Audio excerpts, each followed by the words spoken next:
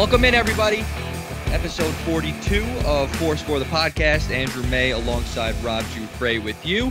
We're recording on Wednesday, January 6th of 2021. So we have 2020 in the rearview mirror. Hopefully things get a lot better for everybody this year. I know it was a tough 365 days for everyone with the pandemic and everything associated with it, but hopefully better things are on the horizon. And Rob and I will banter and talk about some sports to get you through whatever you're going through. So the NFL regular season is over, and we have the postseason coming up. The Giants are not a part of it, and the Jets are not a part of it. So we'll kind of give a season summary of both the Giants and the Jets and break down where we think those franchises should be headed moving forward. We'll also get into the postseason games that are going to be played this weekend. We got a full slate, 3 games on Saturday, 3 games on Sunday, so a lot to break down and look forward to. The Knicks are really impressing people as the NBA season has gotten started, and the Nets are, not meeting expectations thus far, but that was expected. There's a little bit of an adjustment period going on there, and that's fine. So we'll break down both of those teams, and hockey training camp is open, and the regular season's right around the corner. So we have a lot of stuff to get to. We'll obviously start with the football since it's fresh on everybody's mind. So the Giants miss out. They miss out on the postseason, and we knew coming into last weekend that there was an outside shot for them to make the playoffs. They needed to win against Dallas, which they did, and then they needed the Philadelphia Eagles to beat the Washington football team in a Sunday night game. It was flexed to Sunday night, and what happened in that game, I guess we'll start with that because I think that is probably more important on a wider scope than just the Giants. What the Eagles did on Sunday night, and I'm sure you've heard about it, the Eagles took out Jalen Hurts and put in Nate Sudfeld in the fourth quarter of a game in which they were only trailing by 3, and they put Sudfeld in, and it was clear that Sudfeld does not belong in the NFL. I mean, he was atrocious. So, effectively, without coming out and admitting it, the Eagles tanked the game for a better draft pick. Now, by losing that game, they go from 9 to 6 in the first round of the upcoming draft. So they tanked to better themselves going forward, and some people agree with that. But I think what Doug Peterson did is an embarrassment to the sport of football. It's an embarrassment to sports as a whole. Now, listen, I'm not a Giants fan, and I personally don't think that the Giants have a kick coming because the Giants are not owed anything by the Eagles. The Giants had an opportunity to control their own destiny in sole possession of first place a few weeks ago, and they lost 3 games in a row when they were in the driver's seat. So they no longer control their own destiny, and they don't have the luxury of winning games and only having to worry about controlling what they can control. They needed help, and the Eagles did not owe the Giants anything. They didn't give them the help. They didn't need to give them the help, and that's fine. But I'm not talking about this from a Giants perspective because the Giants went 6-10. If you wanted to make the playoffs, you could have won one of those other 10 games. But what the Eagles did was they made it a mockery and made an embarrassment of the sport. Now, teams are going to tank. We know that, right? The Houston Astros tanked for years, and it paid off for them, right? In the long haul, it paid off. They ended up winning a championship. They got a lot of high draft picks and replenished their farm system.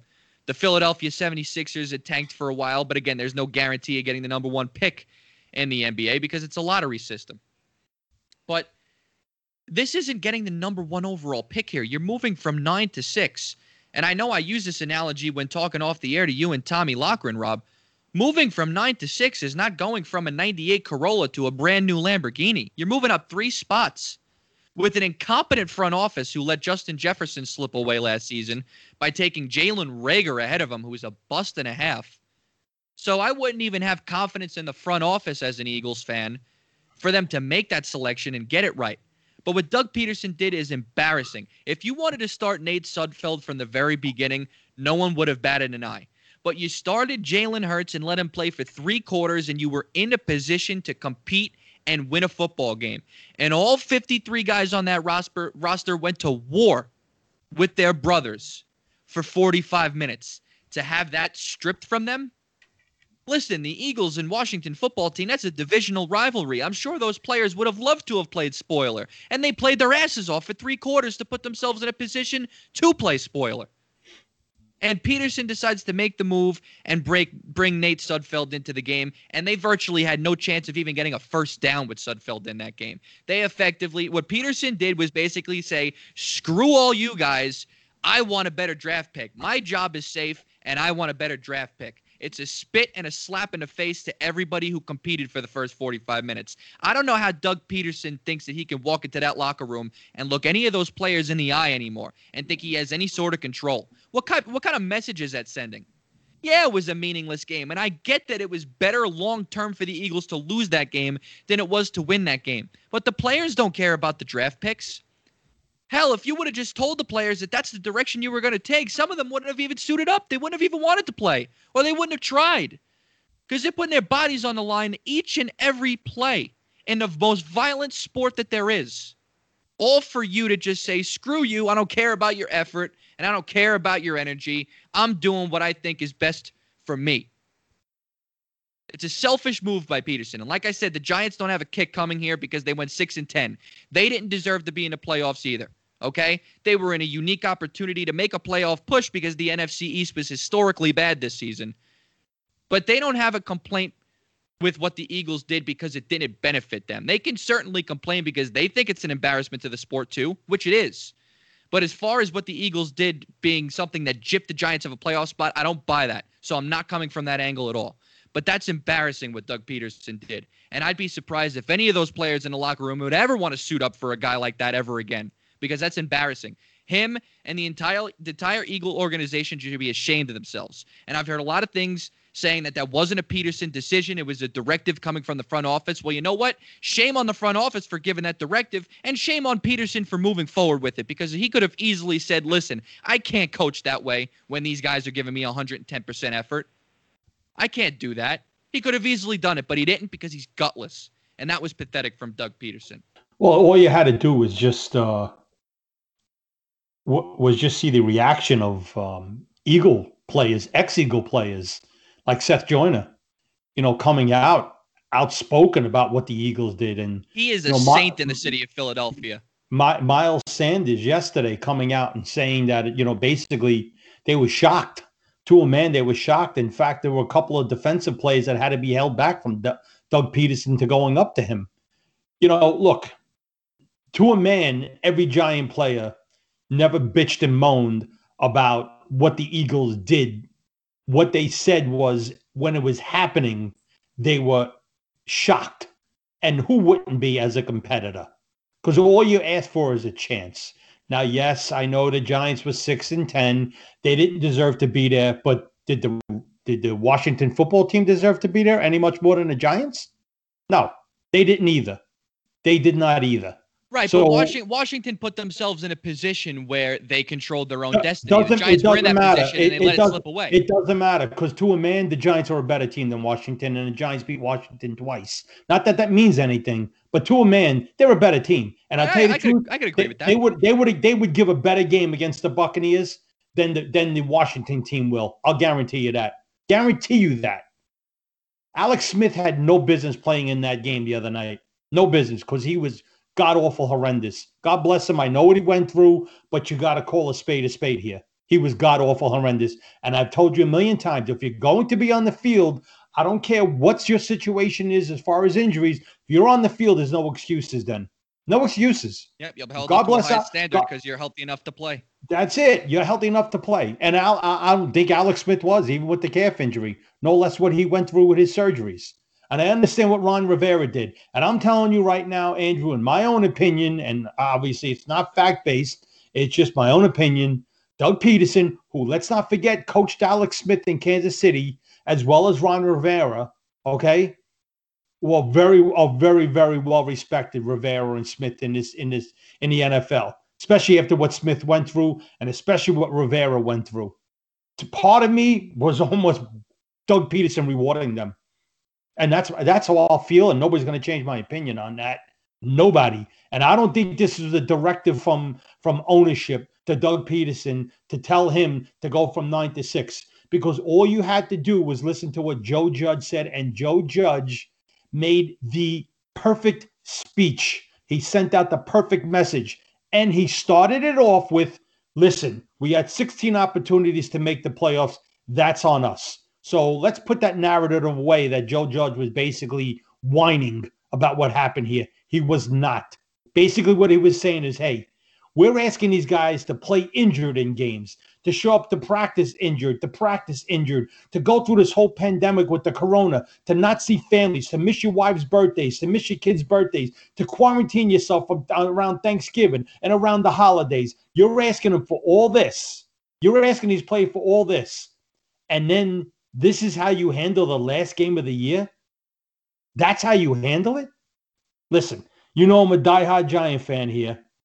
And I wasn't even that mad that night. I was getting text messages, Andrew, left, right, and sideways from friends, family. Everybody was ticked off. And I think part of me just wanted to kind of talk myself off the ledge, because if I really would have got into it, I would have got really, really pissed. But I said, hey, okay, we're a 6-10 team. We should have won one more game. That's what it comes down to. The Eagles owe us nothing. They don't owe us anything. But you do owe the NFL and you do owe the fans, in which a game was flexed. That game was flexed to Sunday night because they knew it would mean something to either the Giants or to Dallas or to Washington.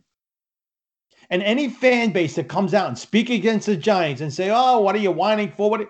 Yeah, well, if that was your team, let's see how you'd react. If that was Dallas and their fans, let's see how they'd react. So, look, I tell you the truth, you could read it all. There's Twitter, there's all the social media accounts. There's no Giant fans that were whining about what happened. People were just pissed off. And you know what? NFL players, ex-NFL players were all speaking out. Non-Giant fans were all speaking about how the way the Eagles handled this entire situation. That was a disgrace. And I'm telling you something right now. What needs to happen here is the NFL needs to take actions. And, you know, I started this a few years ago in my baseball league that I run, where I don't reward the last place team with the number one pick the following year. You know who I reward? I reward the first team that came out of the money. That's who I reward. And that's what the NFL needs to do. You want to stop this tanking? You want to stop teams doing what the Eagles have done, what the Jaguars were doing clearly, and all this tanking? Here's what you do. You reward the number one overall pick to the best team that finished out of the playoffs. Downward.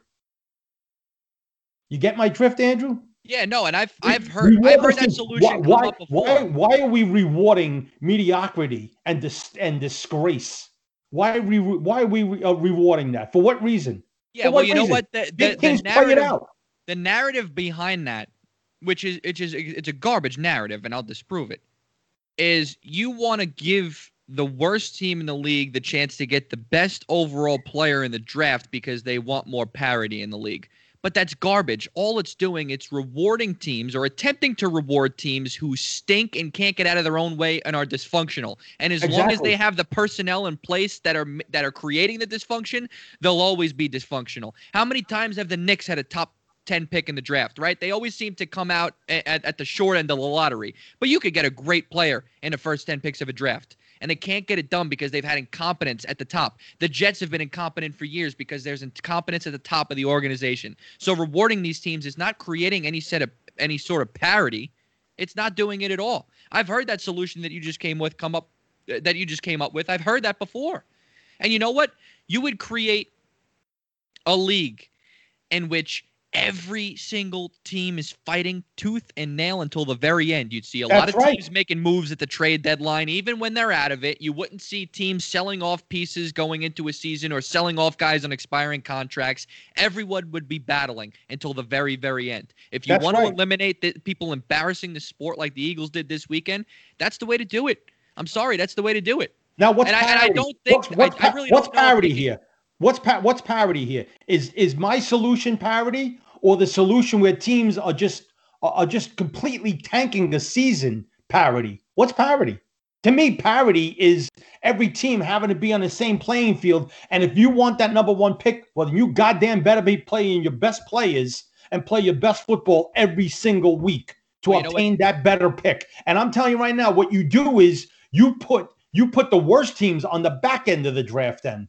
And I'm not saying 31, 32. I'm saying just as far as non-playoff teams. So the last place team gets the 14th pick. The second to last place team gets the 13th pick, 12th, so on and so forth. That's what you do. You want to create parity, that's how you create parity. You want games on an even level, that's how you create that. And you'll forget the nonsense that we've seen throughout the years, and especially in week 16 and week 17, especially what we've seen with the Eagles. Because to me, again, it wasn't enough for me to say, okay, the Eagles are going to go from 9-6. Really? Like that makes a difference?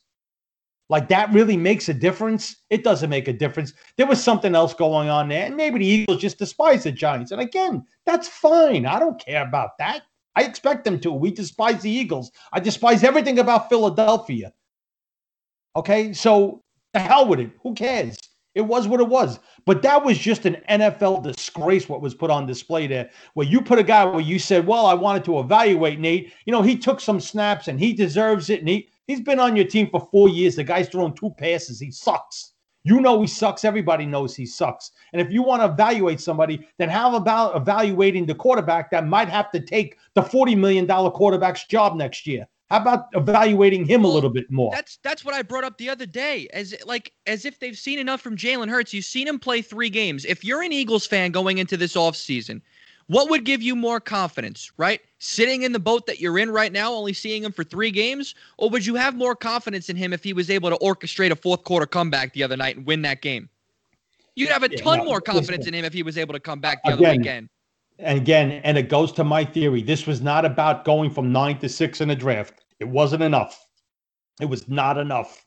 From 9-6 is not enough. I am telling you right now, I feel this way, and nobody will ever change my mind because of Peterson's relationship with Alex Smith, and because of the fact that Ron Rivera is so revered, and he was even prior to him having the cancer and everything he had to go through this season, and God bless him. I'm glad the man's healthy. And you know what? It is a good story for Alex Smith and Ron Rivera. Don't get me wrong. But Doug Peterson somehow, some way took it upon himself to say, I'm going to reward these guys, and I'm going to put the worst quarterback in the NFL on the field for the next quarter and a half, in which we're down by only 3. And his defense played their ass off. That's the crazy thing. The defense that's been giving up 31 points a game over the past 3 weeks. It was an abomination to put that guy in the game. A complete abomination. You know what he looked like when he went into that game? It looked like a grade school kid playing kill the carrier in the park with a bunch of professional athletes running for his life. Yeah, that's what it looked like.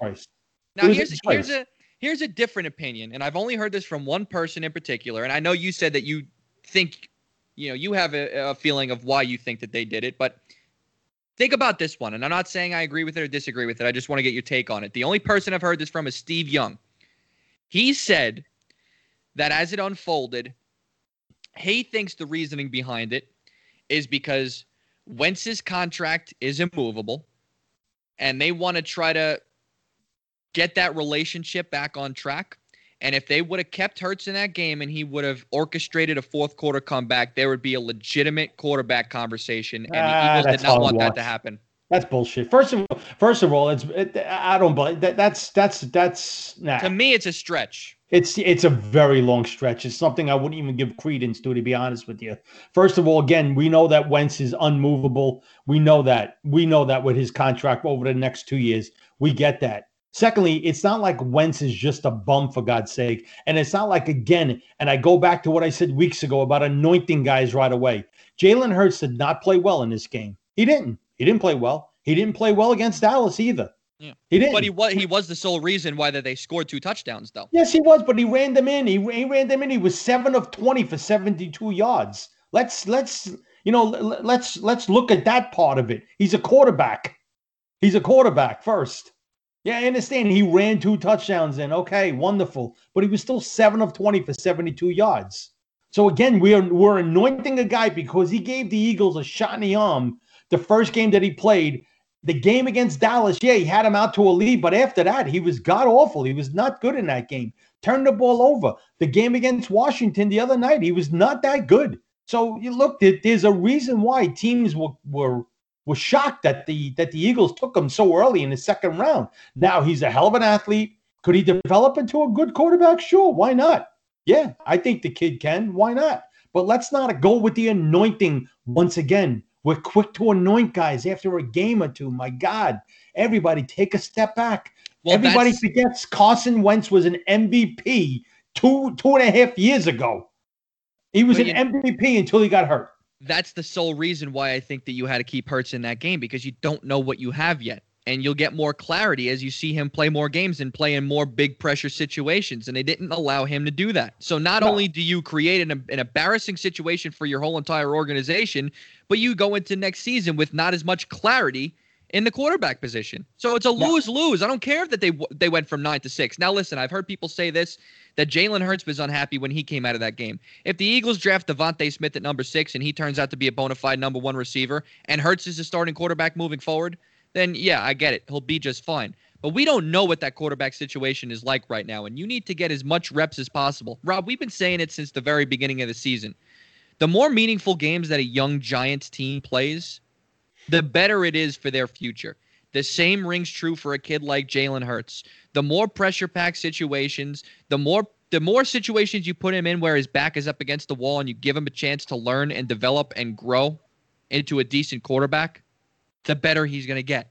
And you robbed him of that. You robbed your team of that.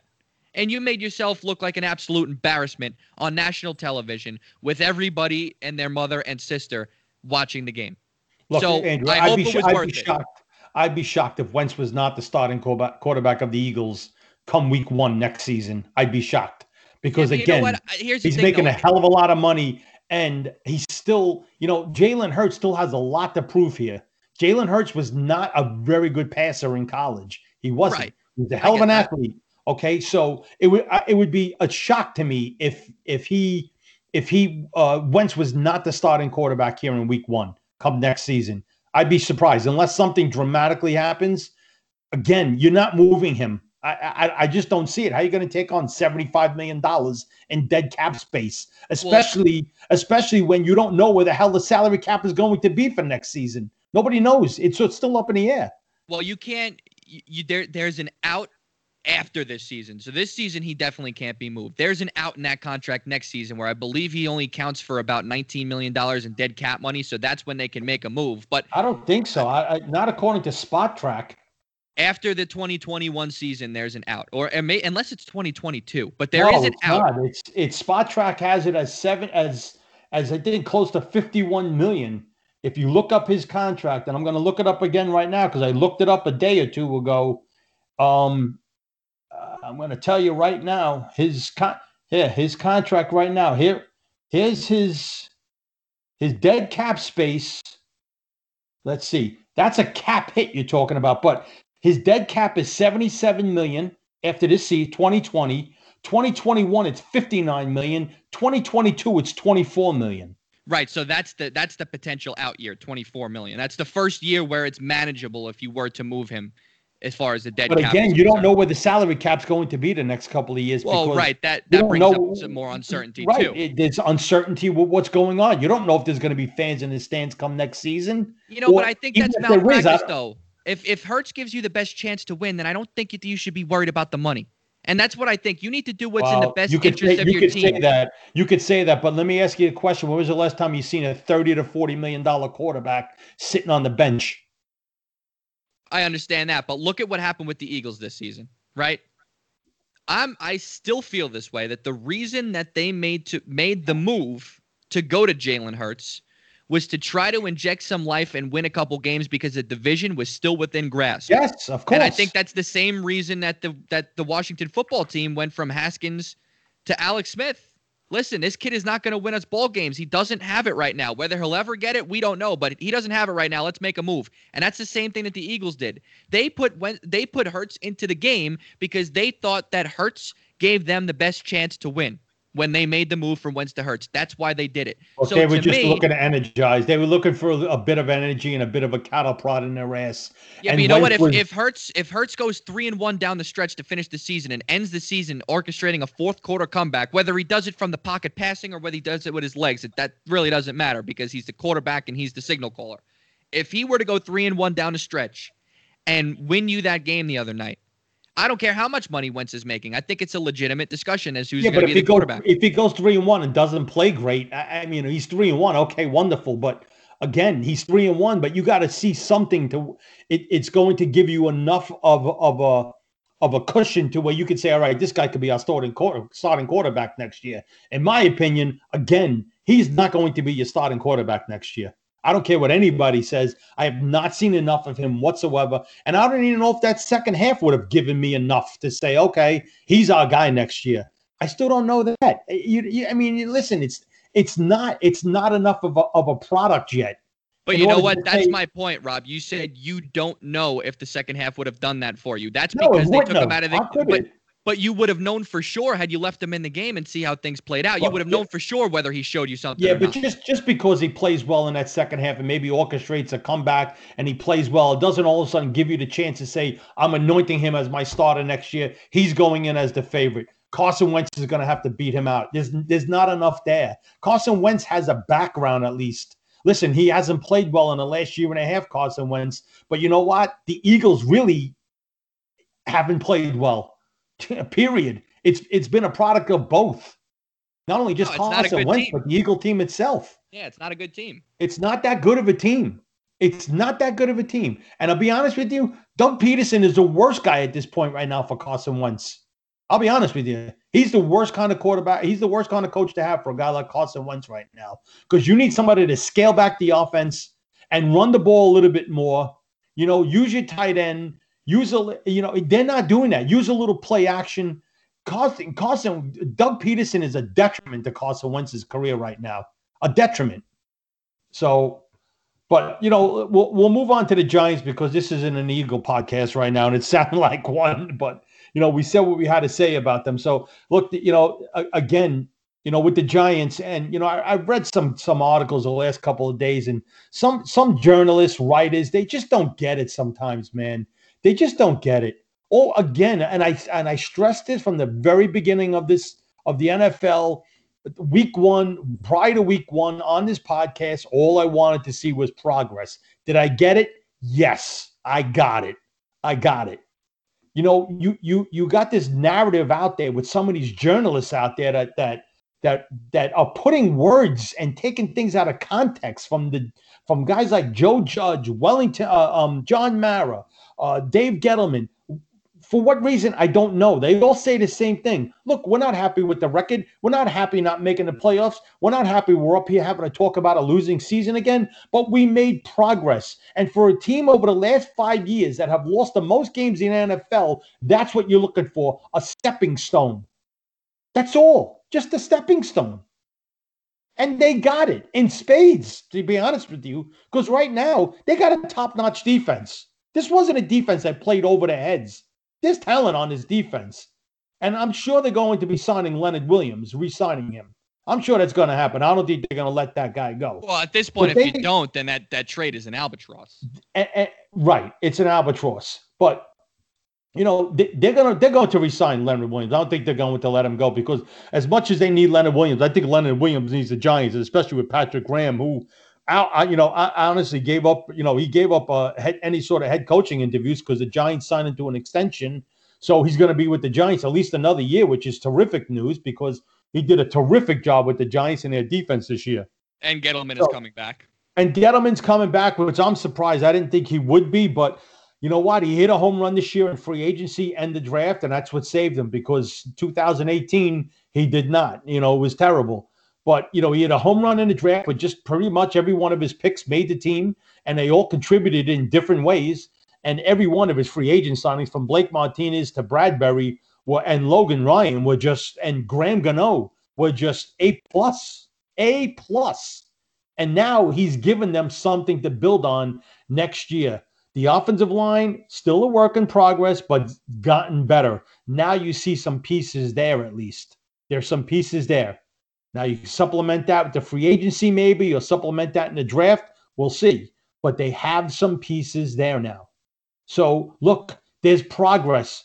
Are they proud of being 6-10? No. But you know what? Again, I went back to what I said from the very get-go, Andrew, when you were killing him. And I told you he's building a culture and an identity. And that's exactly what Joe Judge did. He built a culture and an identity for this team. Period. Because now you read most Giants to a man, I want to be a Giant for life. Blake Martinez, Bradbury, all said it. Even Leonard Williams said he wants to be back here, loves the culture here, loves exactly what Joe Judge was doing here. So you have plenty of Giants now that love what they're seeing. Logan Ryan, too, signed a 3-year extension, wants to be here. You know, you have guys that want to be here now, which is something that you didn't have. And you have a culture. There's a toughness amongst these Giants now. You've seen the way they played. I was proud as hell that they just won that Dallas game. And whatever happened that night happened. But you know what? They had to come out. They had lost 7 straight games to Dallas. They needed to come out and they needed to beat them. And they played well. Now, Daniel Jones, again, all right, he's a question mark. He was a bit uneven in that first half. I thought he missed some throws. Of course, once again, shitbag Evan Ingram, of course, had to drop 2 balls on him. One of them cost him points right out of his hands. 2 balls completely out of his hands. One of them caused an interception and a touchdown for Dallas. Wasn't a pick 6, but it shortened the field for them. So they got to do something with Evan Ingram here because it's just not working with that guy. But the second half, Daniel Jones looked pretty good. He looked pretty good. He did. He drew a beautiful ball to Dante Pettis down the middle on a post. Pettis made a terrific catch and an adjustment on it. Touchdown, boom. Beautiful throw. He did some good things in this game, Daniel Jones, which gave me a little bit more light on him. Gave me a little bit more light. So we'll see. Year 3, once again, we spoke about Josh Allen and Baker Mayfield. That's going to be the big steps. Get him a number 1 wide receiver in the draft. Get him another receiver in free agency. Bring back Barkley, and let's see what we got here now. And this is going to be a critical year for Daniel Jones coming up, but he deserves a 3rd year, and he's going to get it. Yeah, and he's going to get the 3rd year, but this 3rd year is now put up or shut up because presumably they will flood him with a little bit more talent, right? They will go get a wide receiver, whether it's in the draft, whether it's free agency, whether it's both.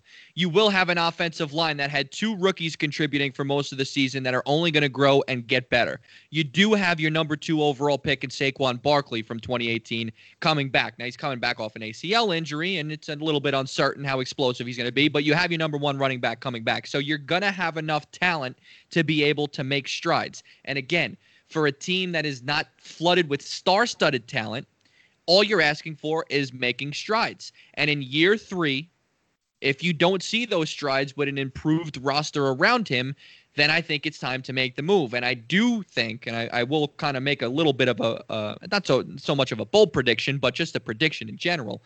If it turns out that Daniel Jones does not perform well in year 3 and he does regress, I think that will be the axe that breaks Dave Gettleman's tenure in New York. Oh, 100%, because this is what he's, his entire tenure as a GM for the Giants over these last 3-4 years now, it'll be 4 years, will be destroyed now. That's it, because that's what they're banking on, that pick. Because honestly, it's bad enough. He missed on Barkley, and I've told you this before.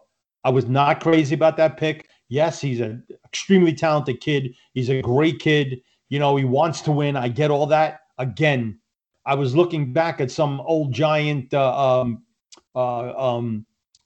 a show on MSG called Giant Chronicles. I was looking at some of their past Super Bowls, and they always had that big running back, that big bruising running back, whether it be, Joe Morris wasn't a big in stature guy, but he was big, like fire hydrant big. And O.J. Anderson and guys like that, and Rodney Hampton and the Brandon Jacobs and Ahmad Bradshaws of the world, physical backs. And Barkley is not a physical back. Once again, I've said it a million times. He's the guy that looks to hit a home run every single down, which is sometimes a detriment. So Gallman is a little more physical, but he's not big. He's not big, Gallman, but he's an in-between tackles runner, which, in my opinion, that's what I prefer. Right. That's my kind of guy. That to me is Northeast football. That to me is powerhouse football. That's what I love to see here. I don't like to see the ball slung all over the place. That's not, that's not my DNA as far as what I like. Yeah, no, I think to put it into perspective as to what kind of guy you're looking for, I think you're probably looking for a younger, more explosive version of a guy like Alfred Morris. He doesn't have to be explosive to me. He doesn't need to be explosive. He just needs to knock people on their ass for 4 or 5 yards. That's it. He needs to instill their will. Brandon Jacobs wasn't explosive, but Brandon Jacobs knocked people on their ass and he pushed people backwards at. By the time the fourth quarter rolled around, especially in December in cold games, he'd lower his shoulder into the defender's chest and he'd make them pay a price. He'd wear them down. That's what I'm looking for. I don't need anybody that explosive. Yeah, Alfred Morris, I know what you're saying when he was back in his days in Dallas and Washington. Yeah, he was that sort of guy, Alfred Morris, and I'd have no problem with a back like that. I have zero problem with a back like that. So look, what's going to happen with Barkley? I'm sure he's going to come back healthier than ever. I mean, I could see him being like another Adrian Peterson who came out after 9 months. Adrian Peterson had an MVP type season actually after having ACL surgery. It's your dedication, and Barkley's a dedicated kid. So I'm sure he's working his way back and he's making progress, and he'll certainly be ready for training camp and for week 1. I'm sure of that. But look, I would definitely bring in another back, a little bit more physical than what Barkley is sometimes to spell Barkley if I was the Giants. But that's conversation for another day. So, I mean, look, the Giants have some work to do. We know that. But again, this is the most positive I've been as a Giant fan in 9 years, because now I'm seeing that progress that I was looking for going into the next season. I'm looking forward to it. These past few years, I was not. I think after the cycle that you were in is after the last Super Bowl, you started to see some guys decline, and you were hoping you can recapture some past magic. And then you had a team that had no talent at all, with no promise for the future. You had a team with no talent next to an aging quarterback, so there was no reason to look ahead to the future. Now you finally have a team that's been infused with youth, with a young quarterback who you're hoping is going to continue to make strides. So, listen, I know I killed him, and you acknowledged it before I killed him. I think Joe Judge did a fantastic job in year 1, so you're confident knowing that the coach is right. You're confident with Dave Gettleman after the 2019 draft, with literally every single one of his picks making contributions and everybody getting better. Yeah, free agent signings too, And you look at the rest of the division and think about it. We know that we acknowledge that the Giants went 6-10, right? And didn't necessarily deserve to be a playoff team, but they were in the worst division in football. So as long as they make the appropriate moves and address the areas they need to address, and you see a little bit of progress from Daniel Jones, I would argue that the division is the Giants to lose next season. I really would. Well, I would have to think that you're looking at the 2 worst teams in that division next year, and I don't know what's going to happen draft-wise and free agency, is going to be Washington and Philadelphia. And Washington, because they don't even have a quarterback. Right. I don't know if Alex Smith is coming back again to play, and what sort of a level can he even play at. Well, and you don't know what's gonna happen with Dallas and Dak Prescott either. Well, Prescott, I'm sure they're going to have to re-sign Prescott. They really have no choice there. They have no choice. They're going to have to re-sign him, Andrew. They have to, barring a trade, which I talked about last week, which was hypothetical, of course, but anything could happen. You never know. Look, they're going to have to re-sign the guy. I mean, they're going to have to. And their offense will be explosive. Their defense will be a work in progress, though, because they're definitely, although their defensive line is strong, they'll have a strong defensive line. But Giants and Dallas should be the 2 best teams in that division. Eagles, I think, are going to have a few problems. A, it's going to be quarterback problems. There'll be quarterback controversies. B, I still think there will be residual effects from what Peterson did the other night. I don't care what anybody says. There'll be residual effects. This isn't something that you forget, because, most NFL people that are on TV now, whether it be the Boomer Sizes of the world, the Shannon Sharps of the world, guys like that spoke about this, all said the same thing. There's no way I could look at that guy in a locker room the next time I see him, my coach. I couldn't do it. I couldn't do it, knowing what he did to us, knowing the sacrifices that we had to give for that season, and he did that. He did that. Well, you got to think about it this way, too. When you have a coach that makes a decision like that, normally it's the veterans in the room that would be tasked with keeping the locker room together if you have an issue like that. And some of those veterans, you're talking about guys like Jason Kelce and guys like Zach Ertz, who may be cap casualties and might not be on this roster next season. Guys like Brandon Graham, right? So who's going to be the veteran in that locker room? Who's going to be the captain and the voice in that locker room? It's certainly not going to be the quarterback because we don't even know who the hell the quarterback's going to be. The quarterback, Wentz has first, do you have two problems now? Wentz had a fractured relationship with Peterson after replacing him. And Jalen Hurts the other day was not happy. They were showing clips of him. And if you could read his lips, he looked like he was saying, this ain't right. This ain't right. Yep. And it was clear that he was saying that. Right. Clear as day that he was saying that. Jalen Hurts could not have been happy being removed from that game at all. And why would he be? What people tend to forget is we're not athletes here. We're not athletes. We're competitors. We know what it is to compete. But to compete on that sort of level that those guys compete, they don't care if they're 4-11, 3-12, 2-13, 1-14. They want to compete. It's the reason why the Jets went out and won games that nobody wanted them to win because right. And you had the players coming out after the game. Yeah. You had the players coming out after the game saying you're not a real fan if you were rooting for us to lose. When you put the amount of work in to get to the position that these guys are in, there is no days off. That's a different level of competitiveness when you get to that level. And that's why what Joe Judge said resonated with a lot of people. It resonated. Now, listen, I understand there are teams that sit players down that are going into the playoffs, and I've never believed in doing that because I always believe you play it all the way out 16 weeks. And I understand there could be injuries and you don't want to take chances, but to me, you go into the playoffs playing your best football, period. I get it. Right, I understand that. And I'm not just saying this because I'm a Steelers fan, but the only difference with doing something like that is because you're doing that in the pursuit of winning a championship. Well, yeah, no, I have no problem with that. I'm just saying my opinion. I would just play it out, Right.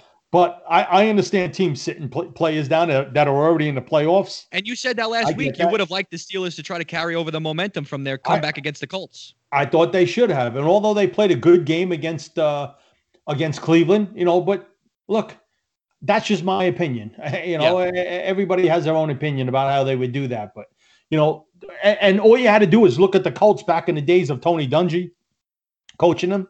Every single time they would basically lock up the number 1 seed by week 14, week 15. He was already sitting guys for 2 weeks. The 1 year that he didn't, they were forced to play to week 16, week 17. They were forced to play it, was the year they won the Super Bowl. All the other years, they did not win a Super Bowl. So, look, look, we've seen it here in New York ourselves, Andrew, in a different sport with our favorite team in that sport.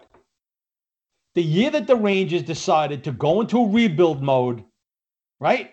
The year they decided to do that, last game of the season was against the Pittsburgh Penguins. Mm-hmm. Okay? And the Rangers could have tanked that game. They would have had a top 5 pick. Guaranteed. Guaranteed. They came out and played their best game of the season to where it dropped them to a point where they only had like a 0.32% chance of getting a top 3 pick. And what happened? They got the number 2 pick overall. They didn't tank, and they were rewarded. The following year, they weren't tanking for Lafreniere, who's what they say a transcendent talent, a generational talent, another Sidney Crosby type player. And what happened? They got the number 1 pick. They went into the playoff bubble. All right, they got swept by Carolina, but they played their asses off from January 2020 to when the pandemic hit to mid-March, they were the top 5 team in the NHL. And again, they were rewarded by not tanking. And here's another example. The year prior to that, even though they won a meaningless game at the end of the season, last game of the season, against the Detroit Red Wings. And because they won that game, it knocked them out of an early pick and they got a later pick, and it kind of screwed them. But guess what? It didn't affect them because there's not incompetence at the top of that organization, and they were still able to make the most of what they had, and they were able to expedite the rebuild, doing all the other necessary steps that we've been talking about for months on this podcast. So it's not always taking the losing route to ensure a higher pick, because you know what? When you create that sort of losing culture, the only thing it does is solidifies that you will continue to be a loser as long as the people in charge are still in charge. And that's the bottom line. You do things the right way, you get rewarded. You see progress. Listen, I'm sure the Giants would love to have Chase Young on this roster right now if they didn't win meaningless games down the stretch a couple years ago. But you know what? They won those games. And how's it working out for them? They're doing just fine. They were in a playoff hunt until week 17. You saw every single draft pick from last season contribute in meaningful ways in every game this season, and they're in a good spot moving forward. So it's not always about getting the highest draft pick and making an embarrassment and a mockery of the sport in the process. There's nothing to guarantee with these picks. There's nothing to guarantee you're getting the best player at 6 or at 9. There's no guarantees here. I'll go back again to what I said last week. Tristan Wirfs, Justin Jefferson, where were they taken? So there's no guarantees. You know what the only guarantee is? Let me ask you a question. When was the last time a top 5 quarterback went to a Super Bowl or won a Super Bowl? Keep thinking. Yeah. I mean, the only person I'm thinking about is Ben, and he was taken 8th overall. Yeah. Donovan McNabb didn't win. Well, Eli. Okay. Yeah, that's the last one. Right. Eli. Yeah. Okay. We got Eli. But I'm saying it's not a guarantee. It's not a guarantee. The only guarantee is that these players are going to go out and play to win. Every Jared Goff, Carson Wentz, Tim Couch. I mean, Blake Marcus Bortles, Mariota, Jameis Winston. Marcus Mariota, Jameis Winston. How many? Jamarcus Russell. How many more we got to name? There's no guarantee here. There's no guarantees. EJ Manuel. Yeah, there's no guarantees. There's no guarantees here. You know, you don't know. Jared Goff. I mean, my God. Brady Quinn. Brady Quinn. Yeah, Rick Myra. We want to go back? We'll go back. You know, there was a time when the Patriots had to decide between Drew Bledsoe and Rick Myra. I mean, Rick Myra was horrendous, and they were trying to decide between him and Drew Bledsoe for the number 1 pick overall. Are you kidding me? I mean, so come on. No guarantee. Nothing to guarantee. There's no guarantees here. Well, Zero. I'll tell you one thing that's guaranteed, and that is that the Jets have the number 2 overall pick in this upcoming draft. And I'm sure they were happy with the way Justin Fields played the other night, but let's well, see not what only for their Monday sake night. if they want to draft him because he shows promise, but also now that number 2 pick becomes so much more valuable with Fields having the show that he did the other night. Well, look, because there might be teams looking to move up and take him. Before you even discuss the draft, because we got a few months, and that's for another day to discuss. As far as who the Jets might draft or anything else, it's going to be the most important thing for the Jets right now is their coaching search. And absolutely. I'm telling you right now, the more I thought about it, the Jets need a guy to come in there that's going to be the CEO of the team. And I think I mentioned this last week or the week before. And he's going to have to be the CEO, not some sort of offensive genius or defensive genius, whatever it may be. But the more I think about it, in my opinion, I think the best hire for the Jets right now, and again, it goes back to changing a bit of a culture and to having the coach be the strongest voice in the locker room. I'm telling you, in my opinion, the Jets probably could do themselves a good service if they hired a guy like a Jim Caldwell.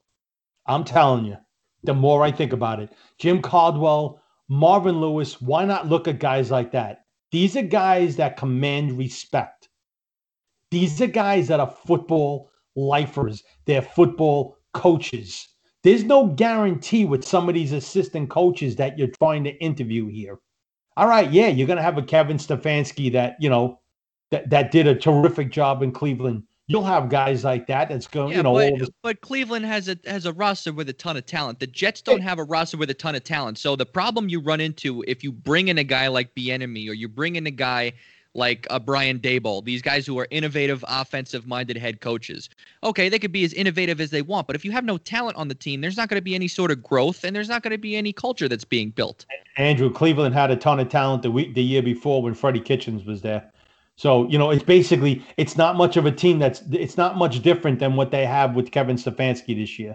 Be honest with you. No, but what I'm saying No. is you can afford to bring in a guy who's an offensive-minded head coach and has a specialty. When you have a team that already has talent, you just need some fine-tuned tweaking. Well, I mean, you could bring in a guy like Joe Brady, and that's what you're saying. You know, you look at you look at guys like that, but what are you coaching? Again, you don't want a guy just to concentrate on one side of the ball. Right. You No, I see agree that? with you. That's what I'm saying. If you bring in one of these guys like a Bieniemy or like a guy like No Brian good. Dable who has No a good. specialty for being innovative, how much is that going to change the culture of the organization It's not, and and help that's them why. infuse any sort of talent?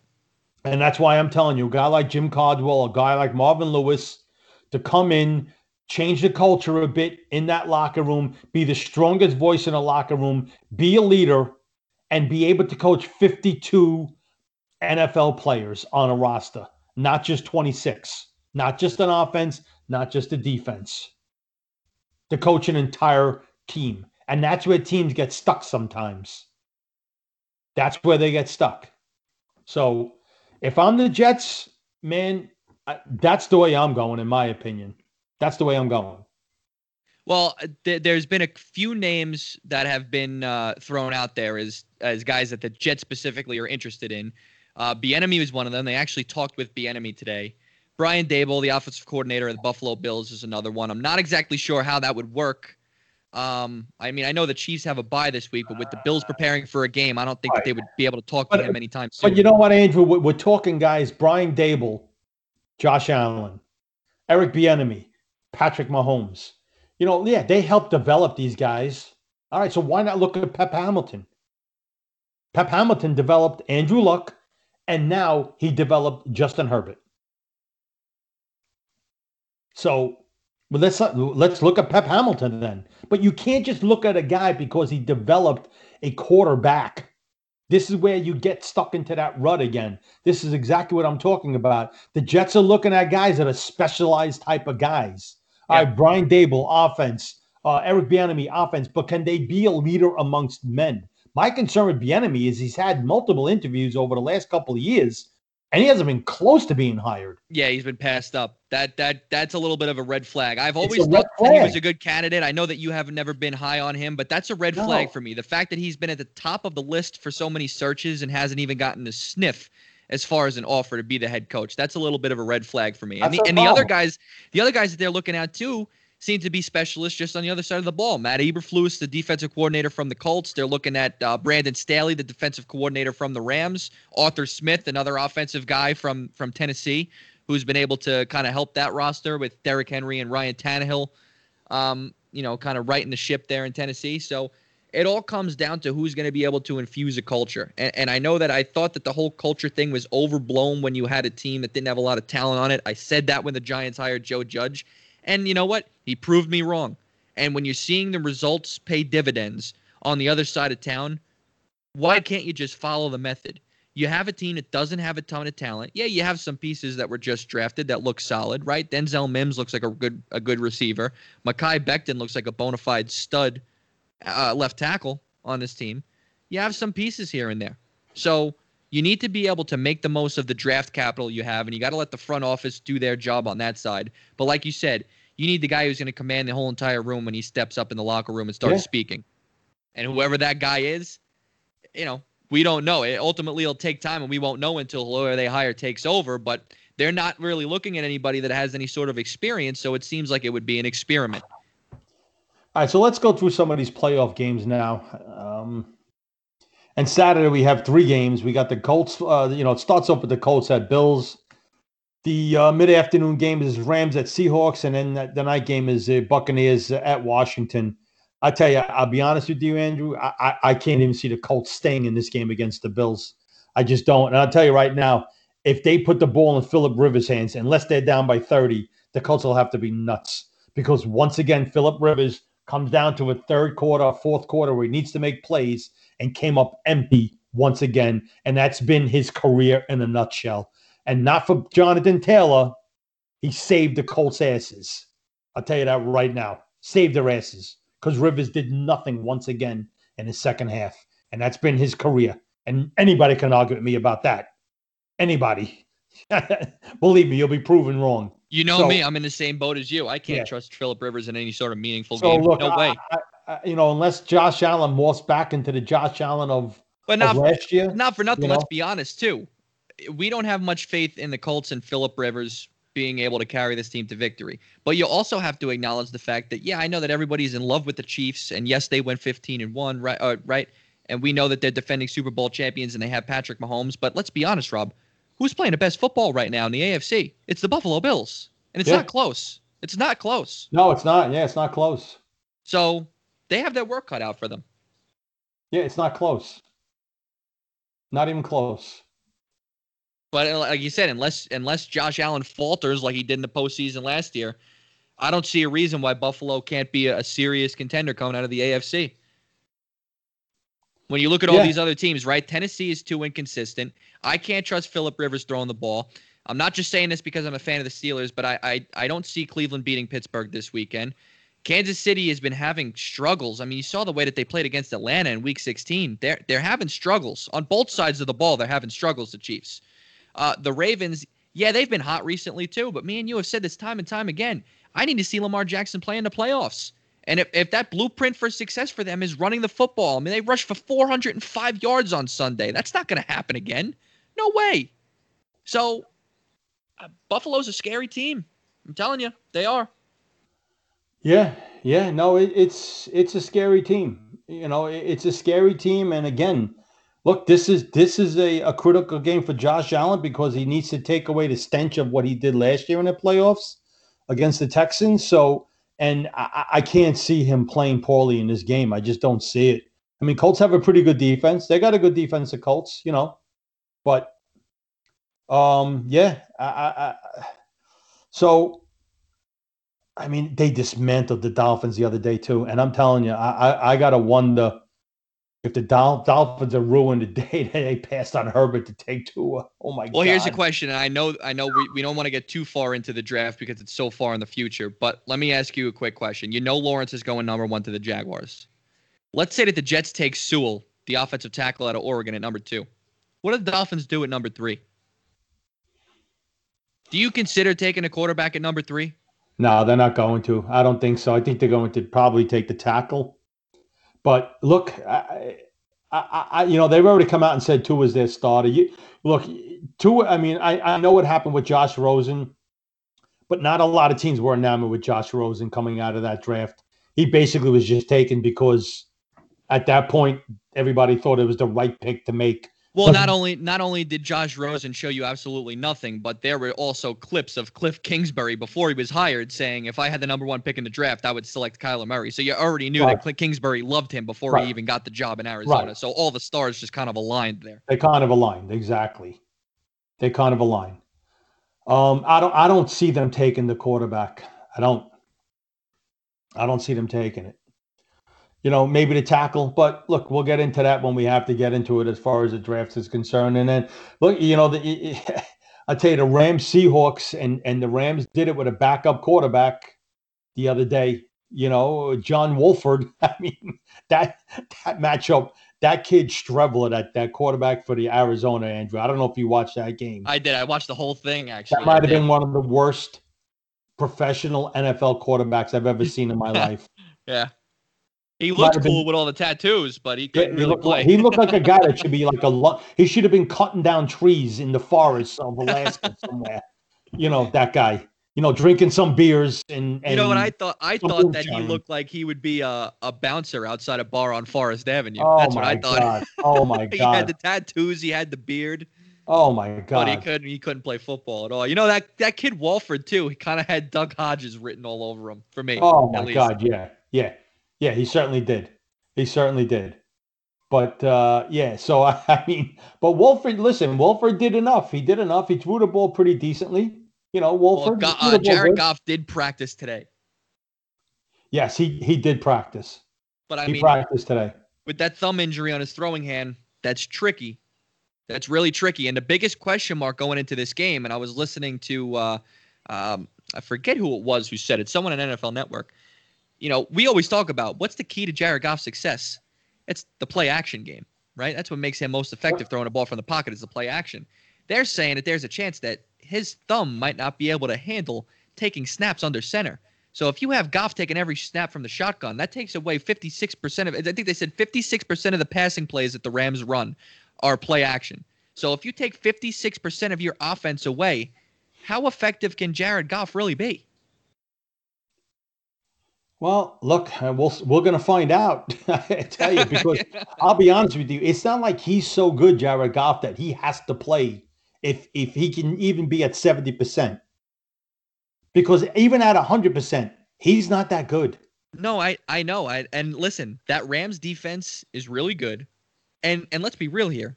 I mean, over the past 6 or 7 weeks, what have we seen out of Russell Wilson that makes you confident that he's going to be able to score points right now?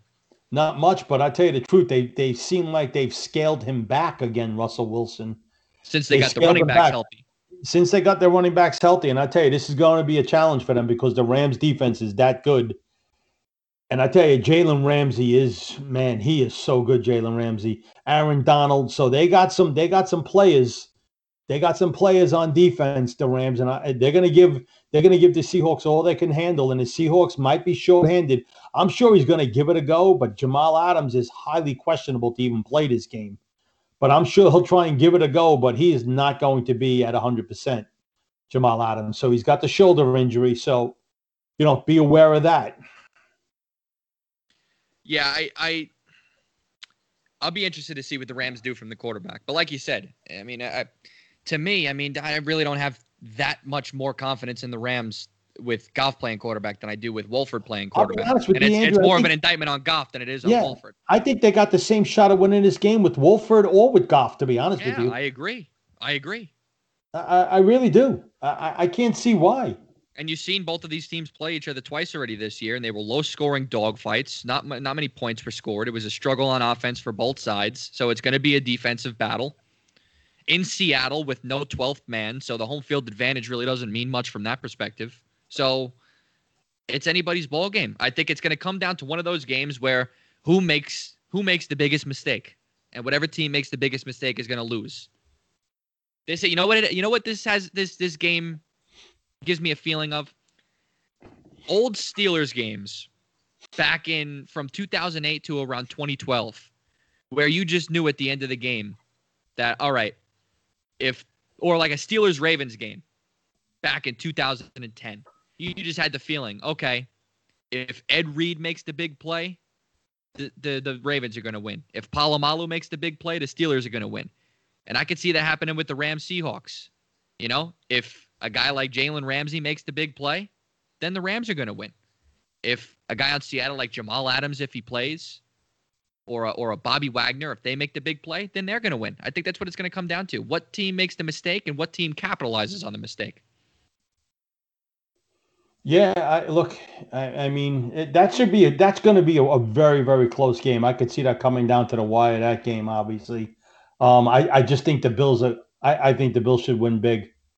I really do. I think they should win big. And then we go to the night game with Tampa at Washington. And I'll tell you the truth, I don't think this is even going to be a contest. I mean, the weapons that Tom Brady has at his disposal.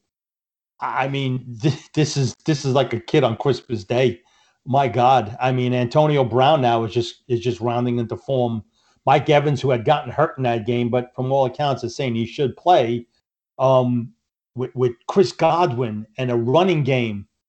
Their defense is good enough, but I don't think your defense has to be that good to play against Washington, to be honest with you, and Alex Smith.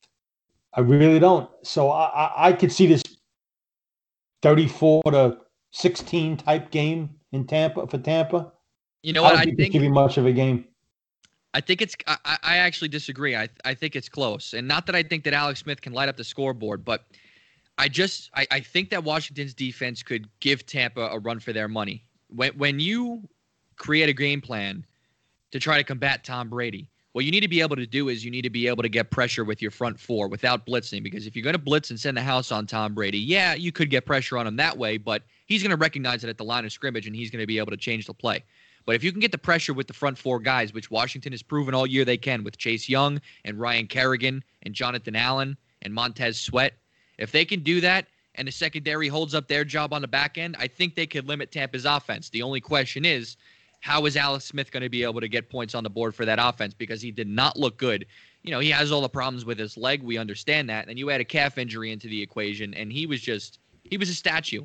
And he's never been the most mobile quarterback. He doesn't normally run too much, but he was a statue, standing still. He couldn't even step with his front foot when he was throwing a ball on Sunday night.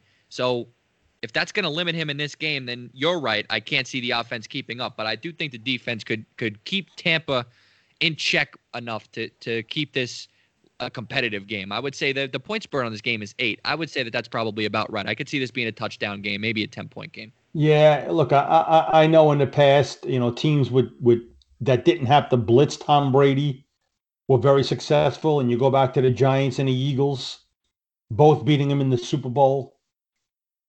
However, with Washington, and they do have 4 good down linemen, and obviously they have Chase Young, who's a terrific young player in this league.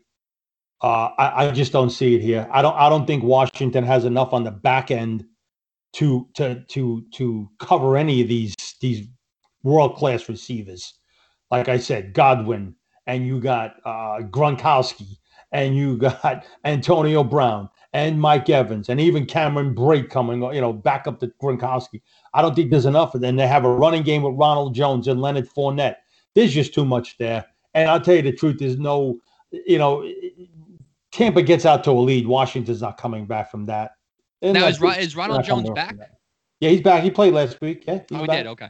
All right. Yeah, he's back. Yep, he's back. So so it was. I thought he was on IR. Was it just the COVID list that he was on? Well, he had the surgery on the thumb, and then he was on the COVID list. But he played last week. He scored a touchdown. So okay, he's back. See, I didn't know that he scored a touchdown last week because I was so locked into Cardinals Rams. Oh yeah, well, how could you not be? Everybody was intrigued by Strebler. Canada's own came out of the Canadian League. Jesus, he came out of the forest with his axe. Oh my God! Yeah, well, he came. He played for. He played in Canada. He played in the CFL. That's where he came from, and it just goes to show, man, you gotta have some sort of a backup quarterback. And I know in this day and age, it's hard with the salary cap and everything, but for God's sake, you got to have something better than that, because now you're coming down to a winner-take-all game. You win, and you advance into the playoffs. You lose, and you go to hell home, and you bring this bum in. Are you kidding me? Well, it got so bad that they had to bring Kyler Murray back into the game in the fourth quarter, who couldn't throw or walk. Yeah. He had an ankle and a shoulder injury. The guy couldn't even move, and they were forced to bring him back in because that's how bad Strebler was. That's how bad that guy was. So, look, whether or not next year you got to sign a Mariota or Tyrod Taylor or something, you got to, all these teams have to find something better than Strebler. So now, we'll go to the Sunday games, and we start off with the 1:00 game, which is Ravens at Titans. And I know you hate them, Andrew, but those Ravens, man, I tell you, this AFC is stacked as far as the playoffs right now. Yeah. When you're talking about Pittsburgh possibly being the 5th or 6th best team in the playoffs. Yeah. You got some firepower in that AFC, man. Like I said before, Baltimore is one of the hottest teams. I'd say they're probably the hottest team behind Buffalo. But man, we've seen the same story take shape 2 years in a row for this team. And when it comes time for the postseason. So until I see differently, I can't really instill any sort of faith in them to win a big game. So maybe they'll prove me wrong. I'm not going to say hopefully they do, because I hate the Ravens. I hope they don't. I hope they prove me right and they go one and done again. But, I just can't put any sort of faith in them or any sort of stock in them until I see them do it. Yeah, I get it. I don't blame you. It's the same situation with the Bills. You got to see Lamar Jackson and Josh Allen do it in a playoff game, and that's just the way it is. As great as he was, and he's MVP type season Josh Allen had, it goes the same as Lamar Jackson last year's MVP. We got to see them do it in the playoffs. So far, Jackson being 0-2 and Josh Allen 0-1, and neither did not play well in those playoff games, need to step up their game this year. But, look, every great player always does it. They always come down to the point where there's always that game that they have in the playoffs that kind of cements them. So we'll see if this happens with Jackson and Allen this year, both or either one. But, look, the way the Ravens are playing, I tell you, Titans could be tough though, but the Titans defense is god awful. That's the Yeah. problem. Problem is their defense is that bad, and I don't even know if Derrick Henry could save their ass. Well, the Ravens do have it's an overrated defense in my opinion, but they can stop the run. So that bodes well for Baltimore in this game, because if you don't shut down Derrick Henry, the Titans are just going to control the clock. And when you have a team that's going to be able to control the clock like that, then the Ravens can't do what they want to do on offense.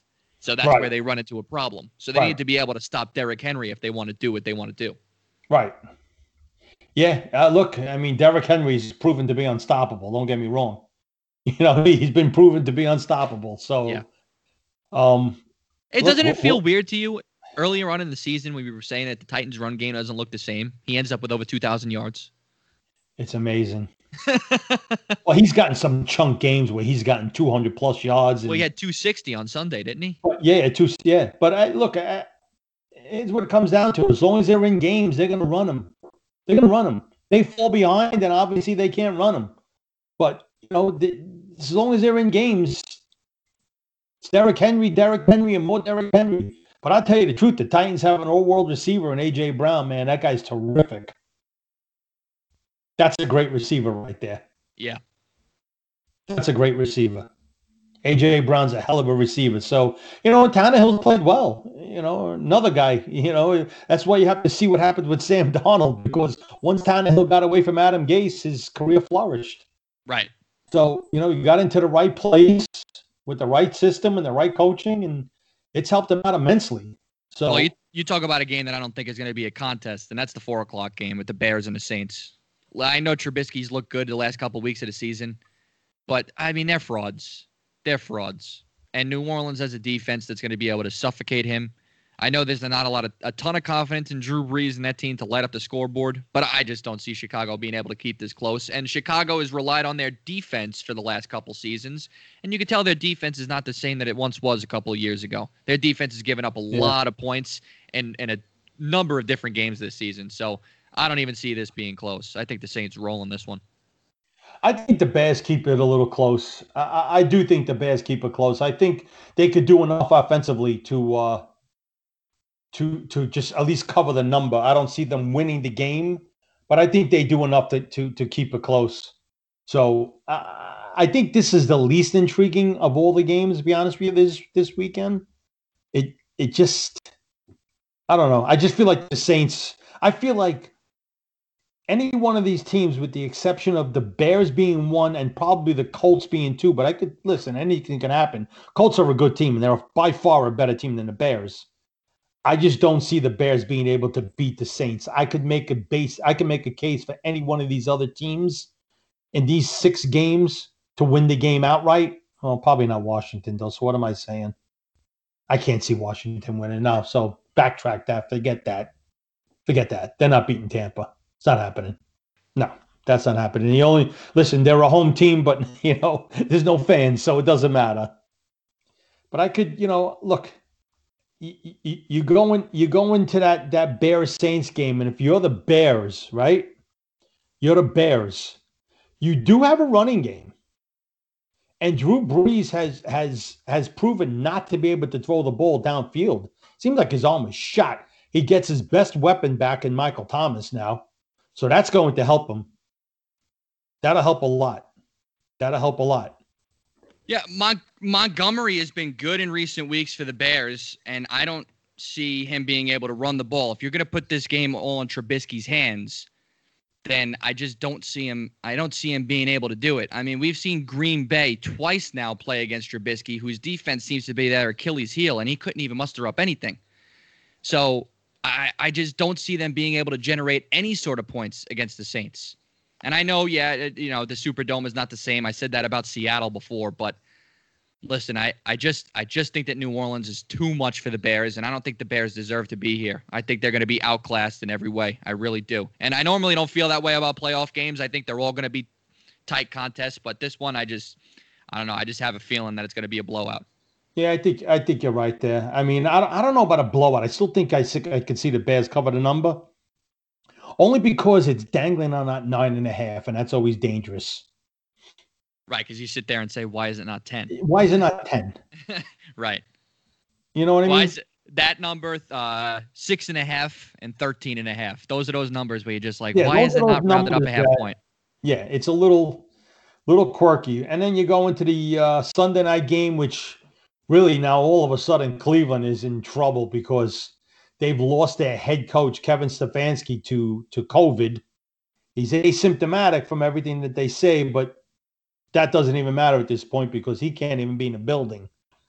So their special teams coordinator, Mark Prefer, I think it is going to be taking over the head coaching reins, and supposedly they're going to have in Stefanski, I think, somehow, some way, I guess maybe some either FaceTime or Zoom calls to the sideline.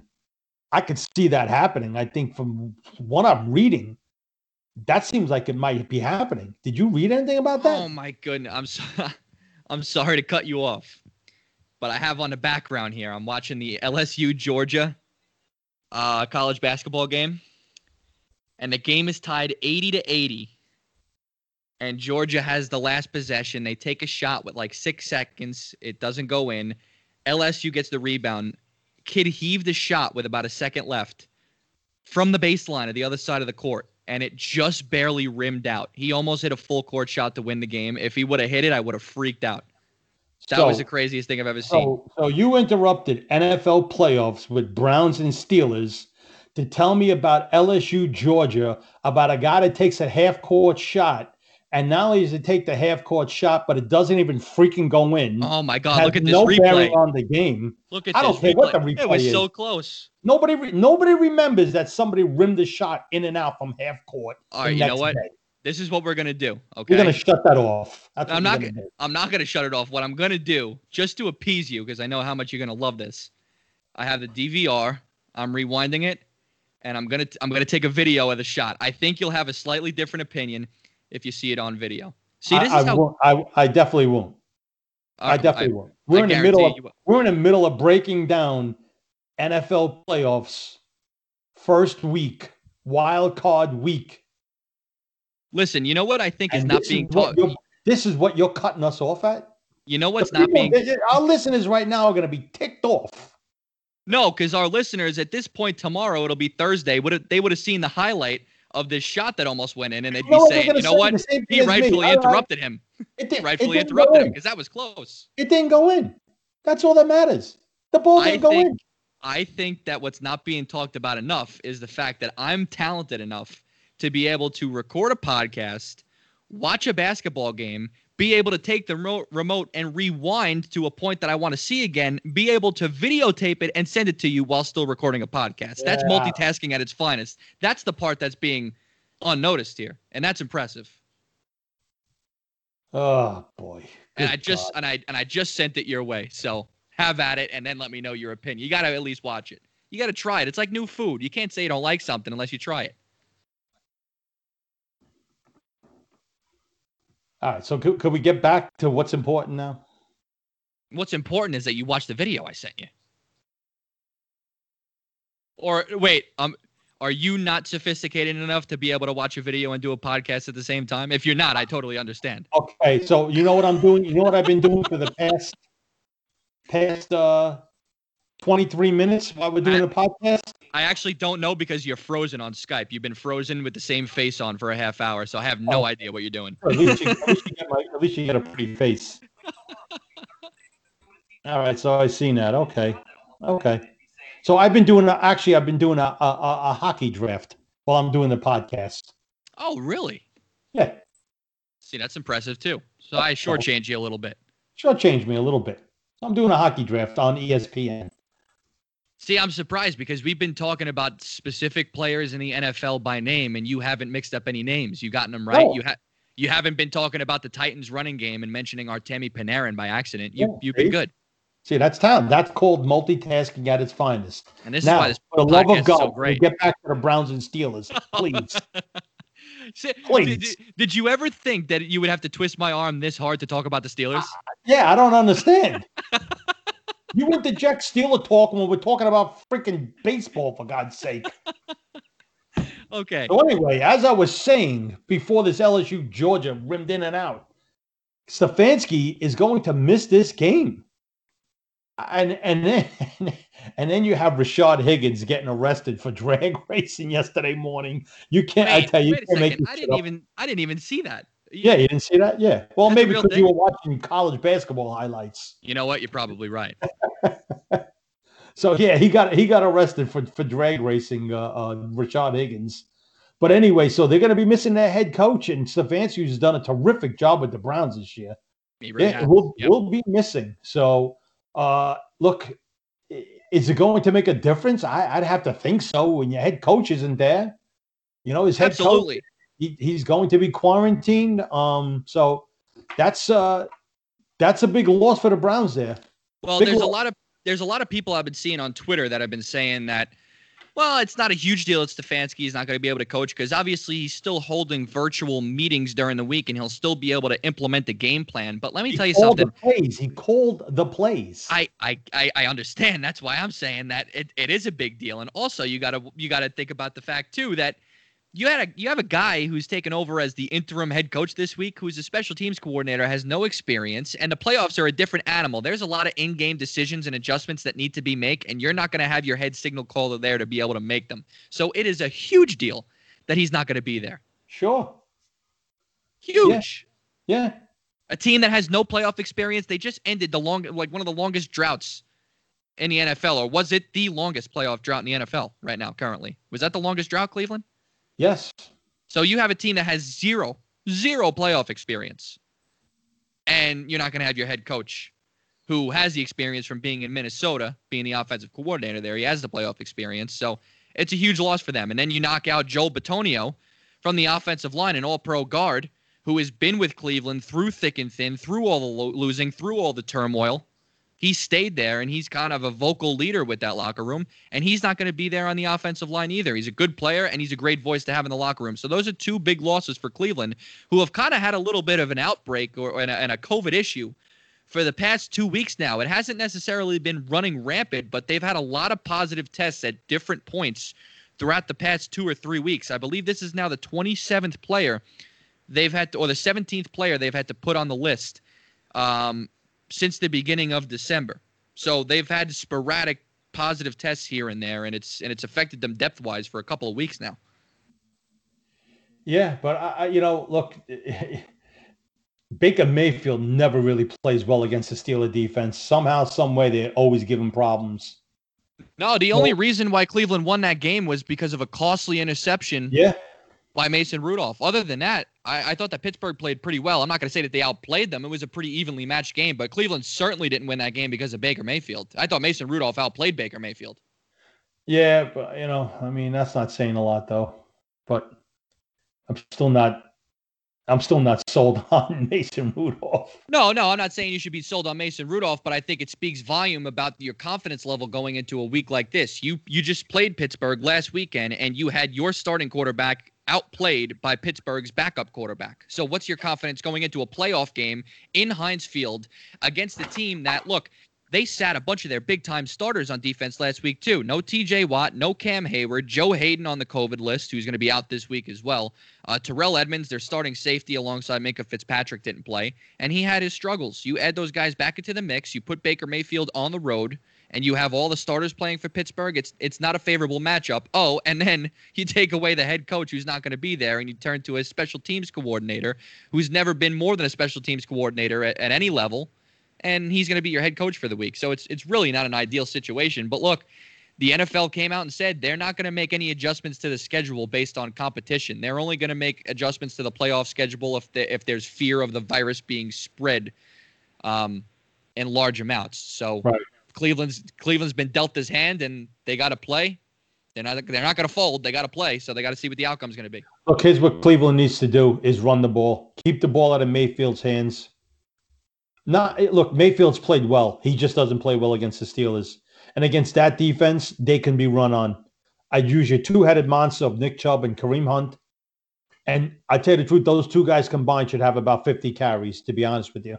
Well, here's the thing. Pittsburgh's defense, I'm not going to say it's overrated because I think it's a really good defense. They've dealt with some injuries, so they're not as good as they were in the beginning of the season.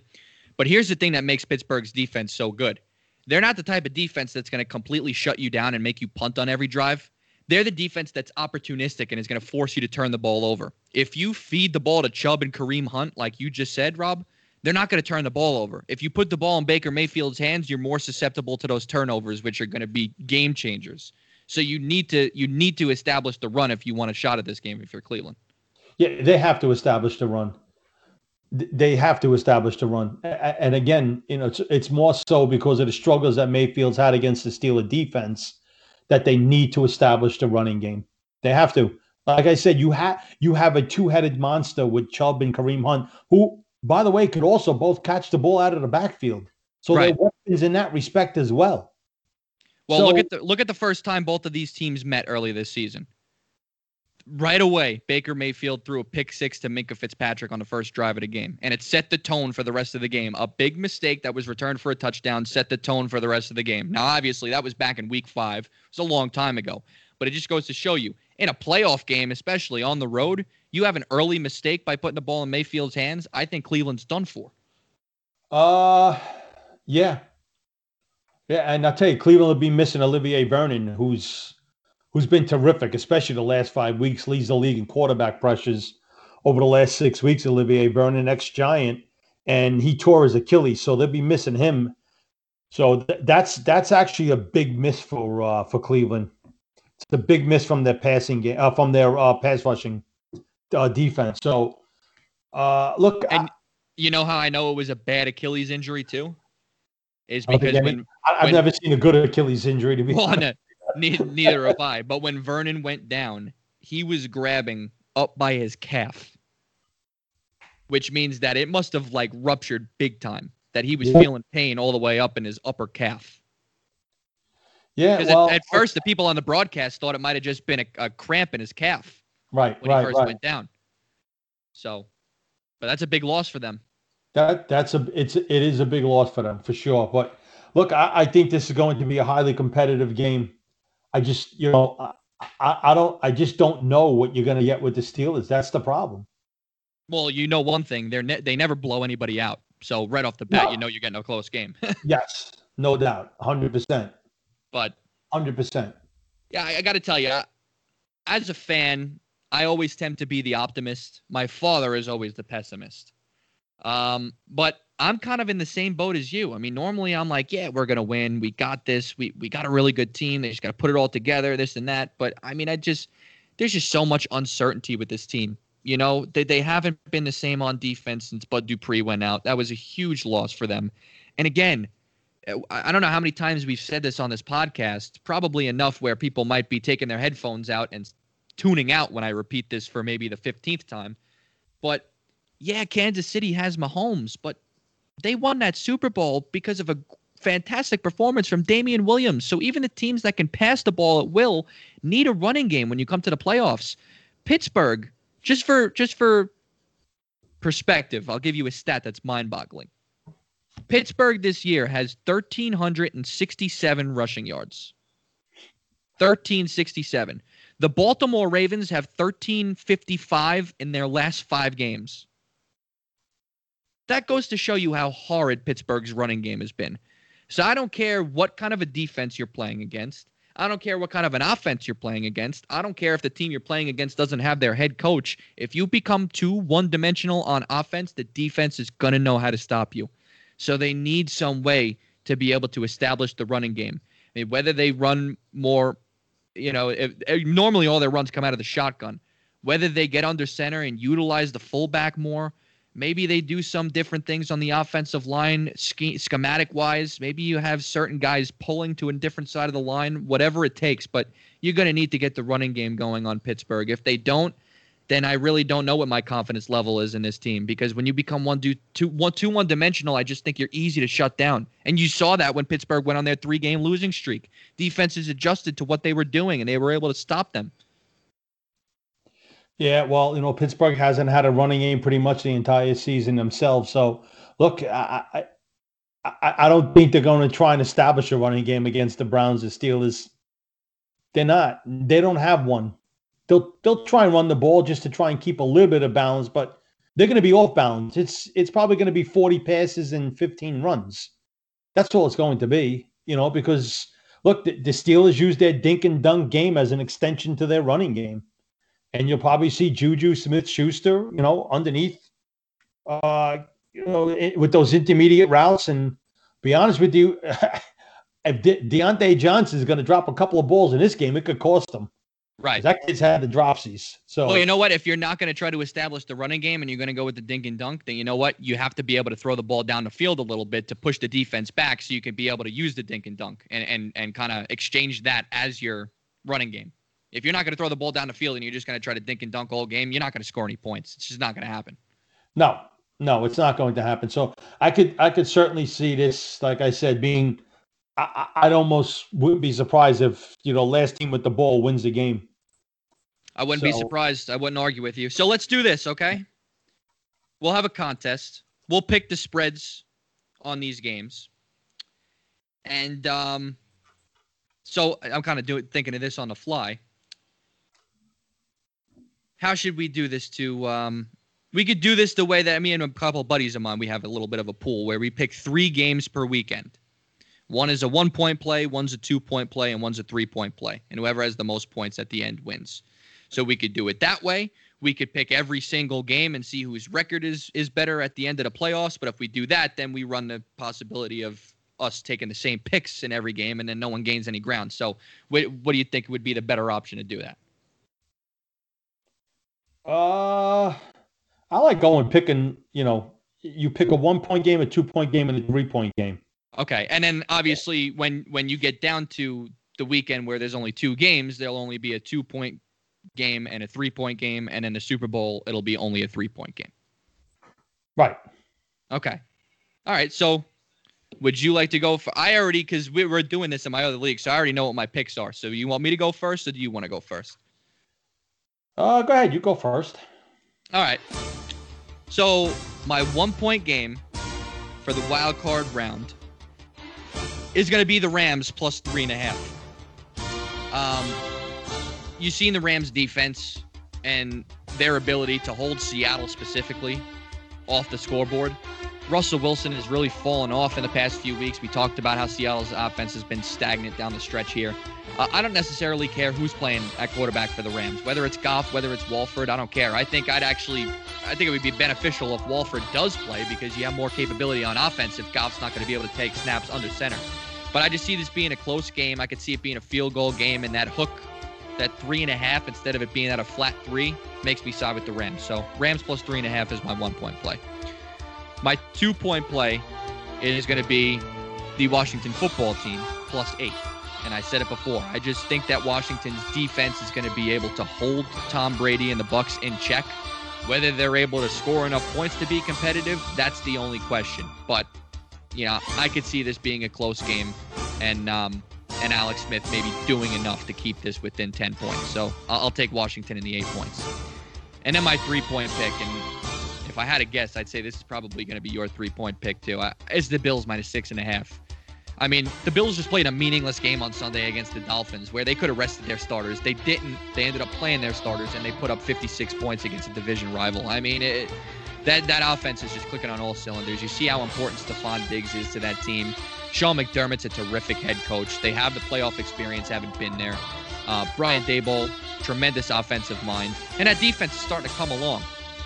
Phillip Rivers in a big game. No, thank you. I'll take the other side of that wager every single time. So 1-point play, Rams plus 3.5. 2-point play, Washington football team plus 8.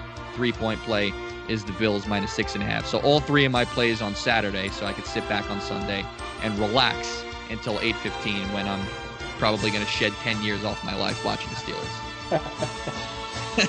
Well, I'm going to come into this with my 1-point pick being the Cleveland Browns.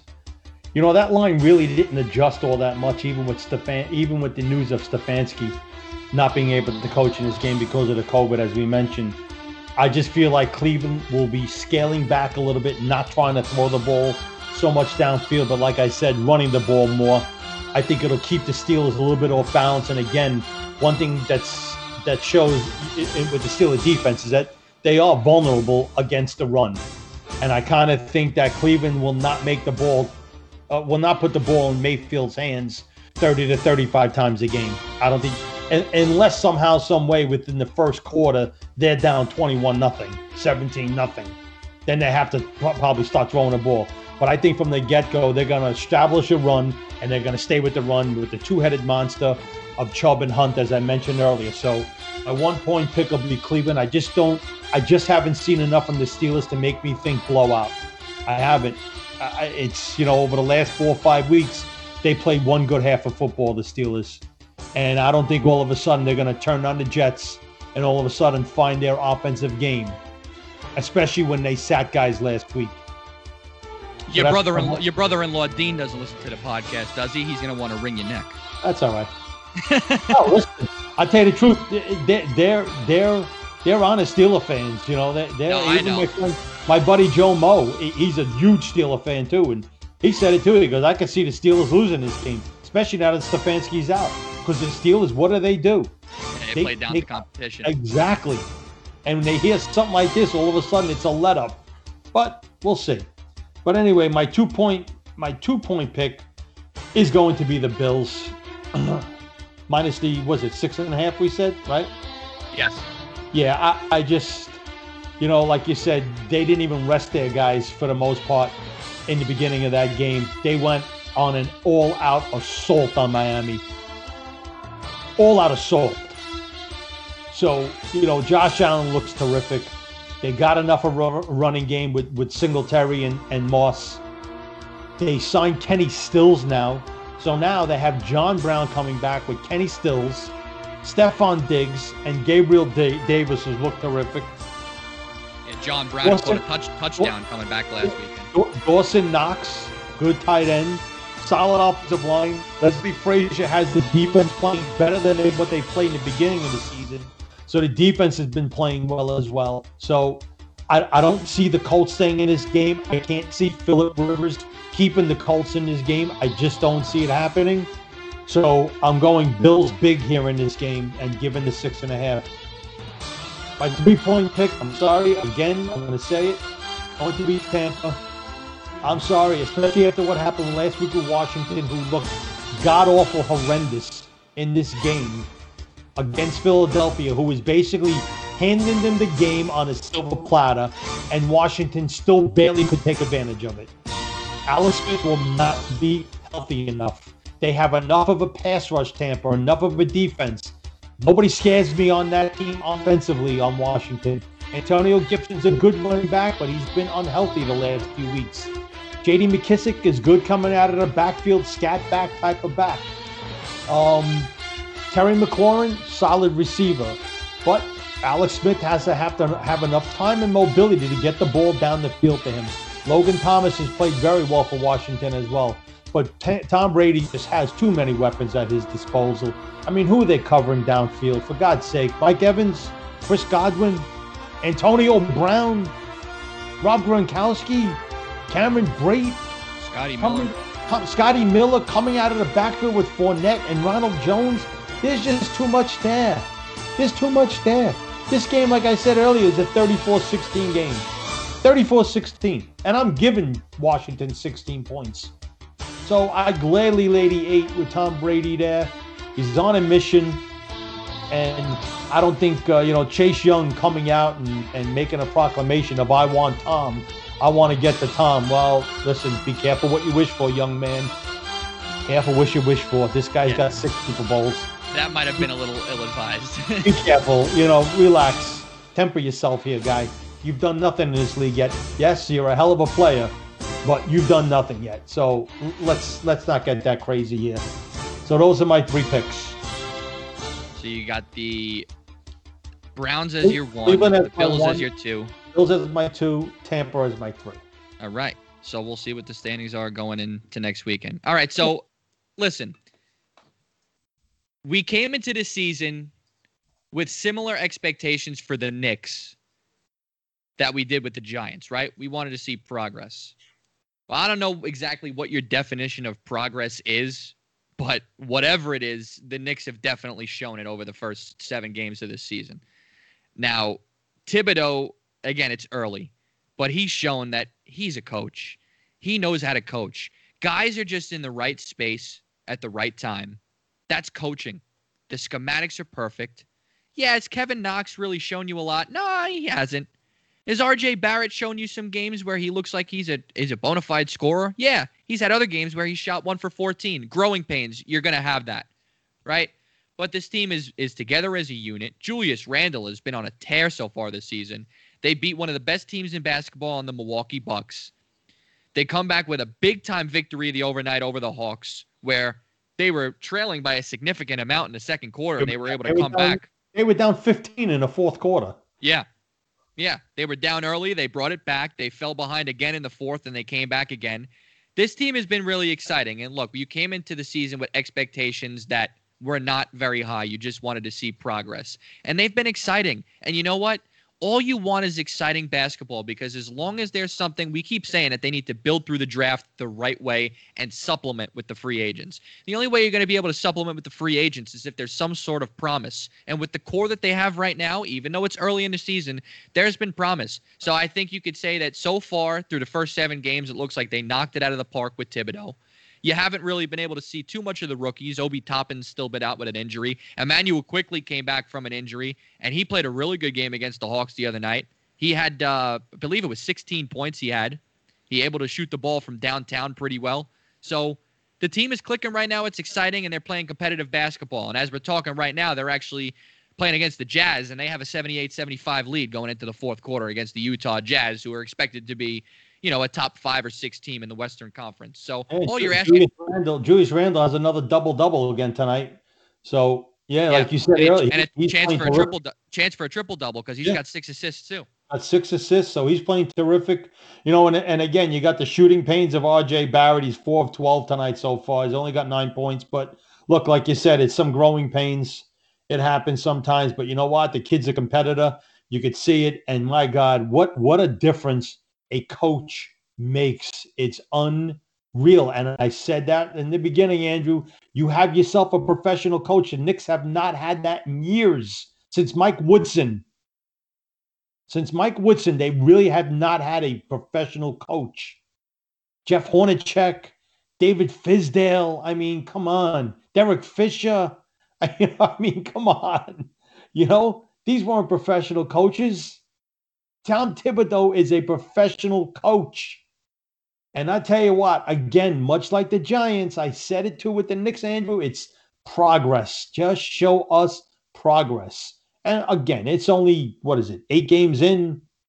So tonight is game number 8. That's it. But you know what? You're starting to see the way basketball should be played. Because the Knicks have not played that way over the last few years. Right. Emmanuel quickly looks like a steal so far. And the kids has said all the right things. Every time he's interviewed, said all the right things. Thibodeau has trusted him. Austin Rivers has played well. Doc Rivers' son, he's played well. So look, I mean, the Knicks still need another bona fide player. They need another bona fide player. Now, obviously, we're not getting that in free agency. So they're going to have to build it through a draft.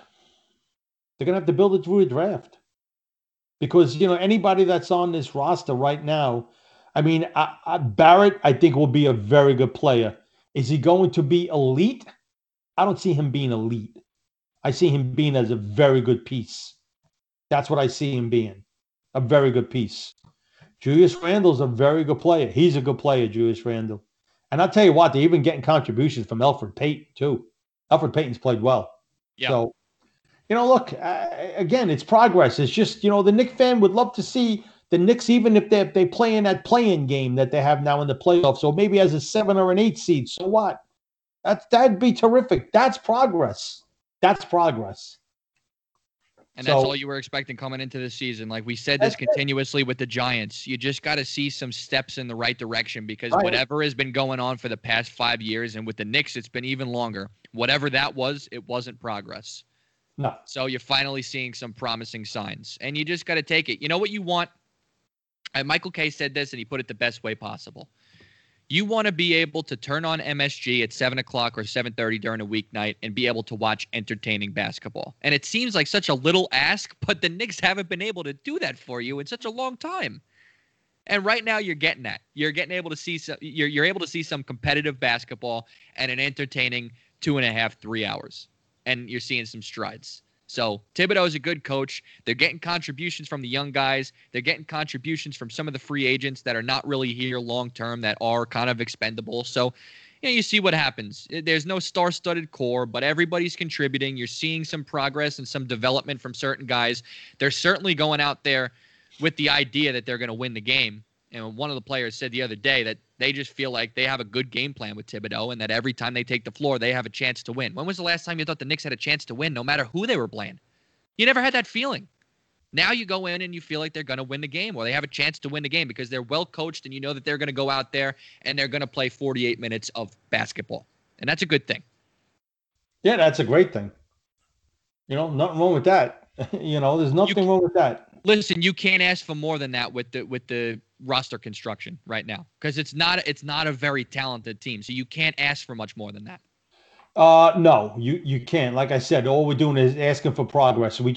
We want to see steps being made by the Mitchell Robinsons of the world, by the RJ Barretts of the world, by the Kevin Knox and Emmanuel Quickleys of the world. That's what we need to see. We need to see progress there.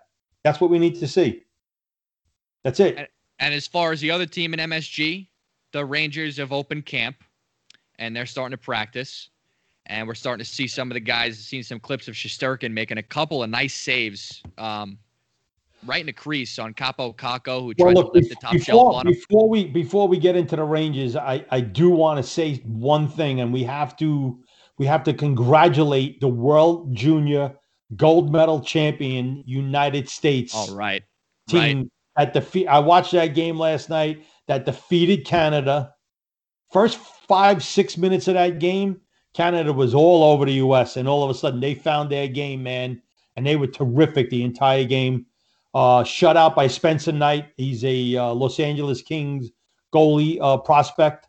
So they played a terrific game, those young kids, and they beat Canada once again for a gold medal. It's, I believe the third or fourth time they've beaten Canada in a gold medal round. So kudos to United States.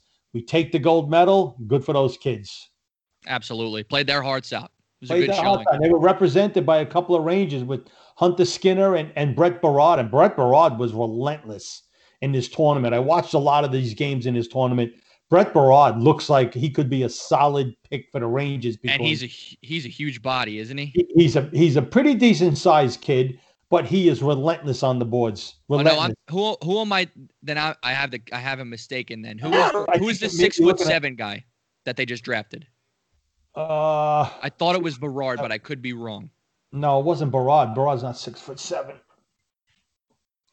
I'm actually gonna look up their draft class right now. You're not talking about Wiley? No, you're not talking about him. Braden Schneider was a defenseman who was a physical defenseman. He had a good tournament for Canada. Braden Schneider, physical kid, which the Rangers could use on the back line there. So Matt Rempe, 6'8". 6'8". Yeah, he's a center that they drafted. They drafted him with the pick right after Berard. Yeah. Right. Okay. So I had the guys mixed up. But yeah so because Berard was a guy that some people question the pick too, because they seem to have a lot of depth as far as the wing is concerned, and they took 2 wings early on in the draft, so that was a little bit of a questionable pick by some of the writers that I was following during the draft. But you're just hoping that these guys could be contributors. It's not often you're going to find superstars that late in the draft, and in fact, there's a lot of big name prospects that are contributing all around the world, juniors, that are sitting in the farm systems of some of these teams. So looks like the future is bright as far as the young players coming up in the NHL in the near future. Yeah. All right. So back to the Rangers. Go ahead. I was just saying that I saw some clips of Shesterkin, who was making a couple of nice saves from close range when the Rangers were playing a little inter-squad game. One in particular on Capo Caco, who made a nice move, got close to the crease, tried to lift the top shelf, and Shesterkin stopped him. So he's looking good. And, I thought Shesterkin, he said something that really kind of raised my eyebrows today when he was talking to reporters about being the starting goaltender and about Henrik Lundqvist and what's going on with, Lundqvist with his open heart surgery that he needs. And Igor wished him well, and he said he doesn't consider himself the number one goalie with Hank gone.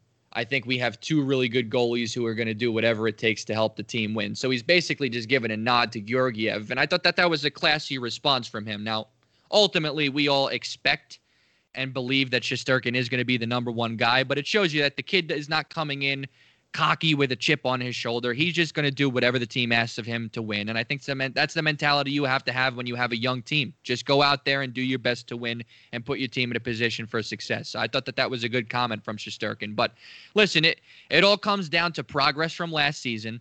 They're coming back with a lot of the same faces. Obviously, you add the number one pick in the draft, Lafreniere, to the mix, and you see what he's going to be able to contribute.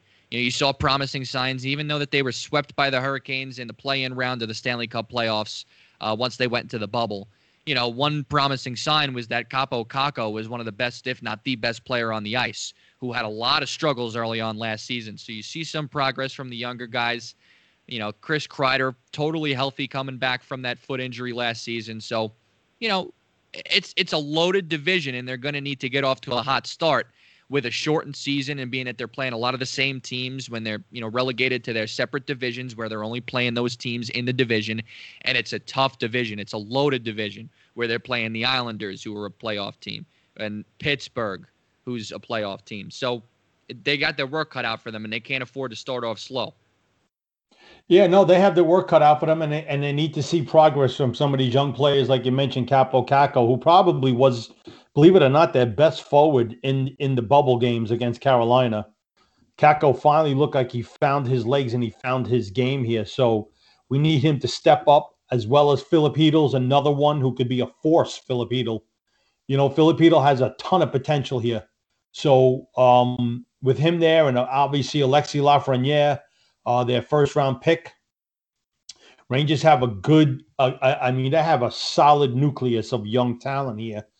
And again, it's going to come down to building that fourth line, which I've always mentioned.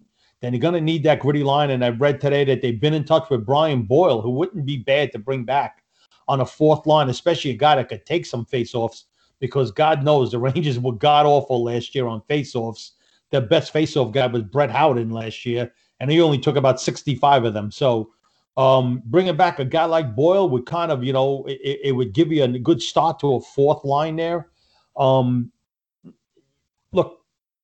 with the Rangers, their defense could be a problem. And that's, right now you're looking at Tony DeAngelo's flipping over to the left side to play on that first pairing with Jacob Trouba. You're probably going to have Fox and Lindgren together. And then after that, the Jack Johnsons of the world, the Brendan Smiths, man, that just doesn't cut it. No, you're gonna hope that Keandre Miller really amounts to something. Yeah, and that's the thing that Jeff Gordon said yesterday. They expect Keandre Miller to make this team, which would be terrific because, look, Jack Johnson was by far the worst defenseman in the league the last couple of years. Right. He was bought out by a team that has defensive struggles. So that tells you everything you need to know. We got rid of a bad defenseman in Mark Stahl, and we brought in even a worse defenseman in Jack Johnson. But the only thing is, look, he's not guaranteed a lot of money. So if you have to sit him as a 7th or 8th defenseman, whatever, that's fine. And keep him on the bench in the event of some injuries.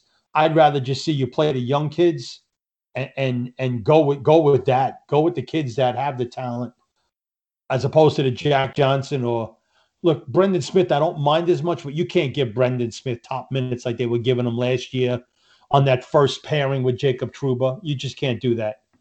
And look, in goal, Andrew, they got, with Shesterkin and Georgiev, that's a pretty good two-headed monster right there. And you're going to see Georgiev. He's going to play games. He's going to play some games here. So absolutely. You're probably going to see for every 3 games, Shesterkin will play 2, Georgiev will play 1. So I found it interesting too. It's only a couple days into practice, and they're playing the inter-squad games and everything. But in both days, the pairings that they've had with or the lines that they've had on offense, they've had Lafreniere partnered up with Chytil as the center and Julien Gauthier on the right wing. So you're putting 3 young guys. I mean, Chytil's young, but he's the veteran of the group because obviously he has some NHL experience. The other guys don't have much Gauthier played at the end of last season for the Rangers, didn't get much time in the NHL with the Hurricanes. I believe he only had about 12 games in the NHL with them. So you're putting two young guys on Hedel, or alongside Hedel. So what that's telling me is that they really expect him to take a jump and really turn into someone they can look to be the number 2 center on this team. Yeah. Yeah, for sure. I mean, look, they're solid as far as their forwards are concerned. Their biggest concern is going to be defense. That's their biggest concern, is going to be on the defense. But they also they also have to teach these young kids to play in the defensive part of the zone too. This game isn't just about scoring goals; it's about preventing them too. And the Right. Rangers can't have what they've had over the past couple of years, where they're going to subject their goalie to a shooting barrage every single night of 40 to 45 to 50 shots on goal. You can't do that and survive. You cannot do that. So these young players, they need to be taught that it's not all about everything going on in the offensive zone. You need to learn to play in the defensive zone. And not only that, you need to play 200 feet of hockey here. You need to play up and down. You need to play in all facets of the ice. So, they have to learn that, these young kids. Look, Lafreniere looks like, you watch that kid when he played in the World Juniors and everything you hear about this kid. Not only is he just a dynamic player, but he's an intense player that plays on the edge. And I've said this for a while here, Andrew, the Rangers need players like that. And you heard David Quinn say it yesterday. He reiterated it. He said the way we played in the bubble is unacceptable. You cannot play that hot, especially now. 56 games. Every single game is a playoff game. 56 games here. Every game. You can't afford a 2 or 3 game losing streak here. No, especially not. And you're only playing the teams in your division. So when you lose games, the other teams are gaining ground on you, undoubtedly. Right. Undoubtedly. So, you have to be careful. You can't afford these sort of losing streaks. So, look, I think the Rangers are going to make the playoffs. I'm not just saying that because I'm a Ranger fan, but I do think they're going to make the playoffs. I really, really do. I feel like they're a good enough team to make the playoffs. And I feel like they're equalized. I think as below average as they might be defensively, if a kid like Keandre Miller, and I wouldn't expect a lot from him early on, I would think he'd get better midway through the season. If he starts off with the team to play some games, I think it'll be the betterment to the Rangers for the long haul. And I think with the two-headed monster of Shesterkin and Georgiev, that I think that'll kind of offset whatever poor play they get defensively. Yeah, and if you're gonna get poor play defensively and you're gonna subject your goaltender to 35, 40 shots a game, which is not ideal, at least you have 2 capable goaltenders where you can keep each guy fresh so that they'll be able to survive if they're facing that many shots a night. Right. Yeah, and they're young kids, so they'll be able to withstand it. But you just, you have to play with a little bit of an edge every game, especially with these teams that are playing in your division now. Capitals are a team that plays gritty on the edge. The Islanders, for sure. The Devils, you don't know what you get out of the Devils there. The Penguins, I kind of think the Penguins will be the team to take a couple of steps back. I just do. I do. They're always susceptible to injuries. I kind of think they'll be that team to take a step back, the Penguins. And they're getting a lot older now. They're getting a little bit older now. The Flyers, with Vigneault there, no longer play on the edge. We know that. Vigneault never let us play on the edge. So, but the Flyers have a talented team. So, look, like I said, 56 games in your division, every game means something here, Andrew. Every single game. You cannot afford to take a night off here in the NHL this year. You can't. And that's why Quinn needs to ensure that everybody's on their P's and Q's and is able to get right for the regular season, because you cannot afford a slow start if you want to get into the postseason. So these guys need to become acclimated with each other, with the coaching staff. The young guys need to understand what it's like to play in the pros and what's going to be asked of them. And like you said, you open the season 0-3 or 1-4. You're basically you're on life support and the You're in season trouble. just basically started. You're in trouble. Look, to me, in my opinion, the two biggest, um, the two players on this roster right now that I feel will make the Rangers a better team would be to see Kako and Hedel take that next step. They take Absolutely. that next step. And you're talking about three lines now. You're talking about three lines because, from all account, you're seeing that Hedel will probably center the third line with Lafreniere and Julien Gauthier, who I liked. I like Julien Gauthier. I like that kid. He's got some size. He's got some toughness. He likes to go to the net. I like Julien Gauthier. So you're talking about three lines, three solid lines right now. If Kako could take that next step, and he probably will be playing in place of Jesper Foster on that second line with Panarin and Strome, you're going to be seeing the Rangers take some big steps, because then the opposing coaches could no longer just match up on a nightly basis with any one line. Right.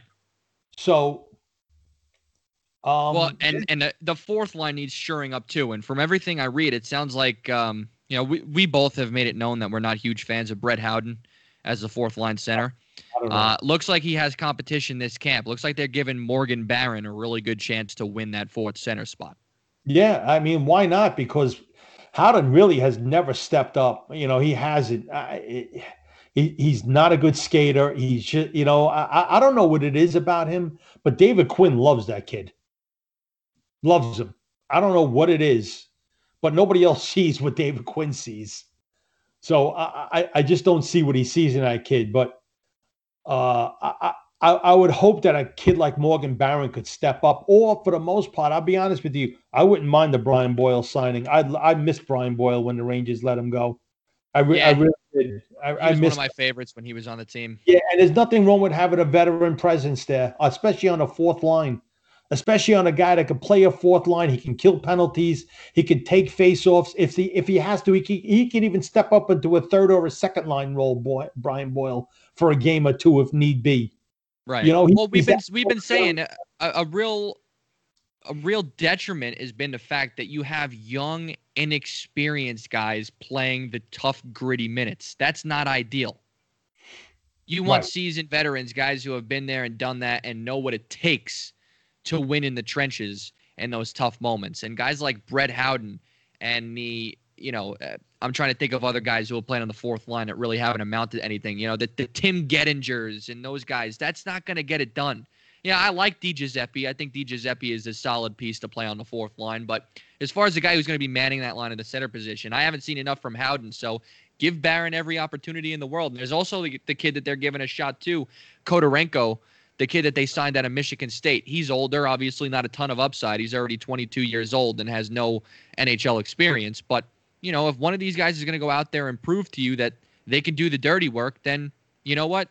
They deserve an opportunity. Yeah, the good thing is now, too, you're going to have a taxi squad. So right.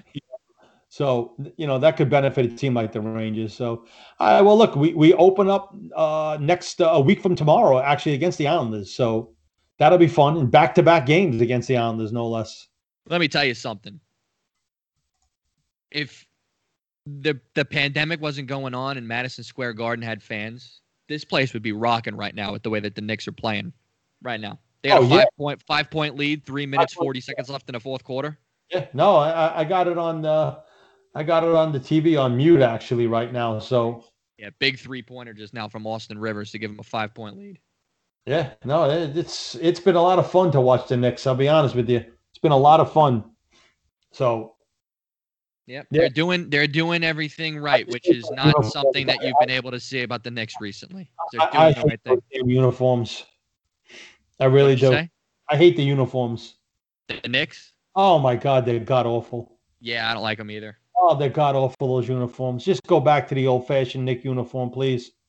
Yeah, blue jerseys, orange lettering, they're fine. They're normal. I like the Knicks with like the ball going through the basket underneath. Those I like.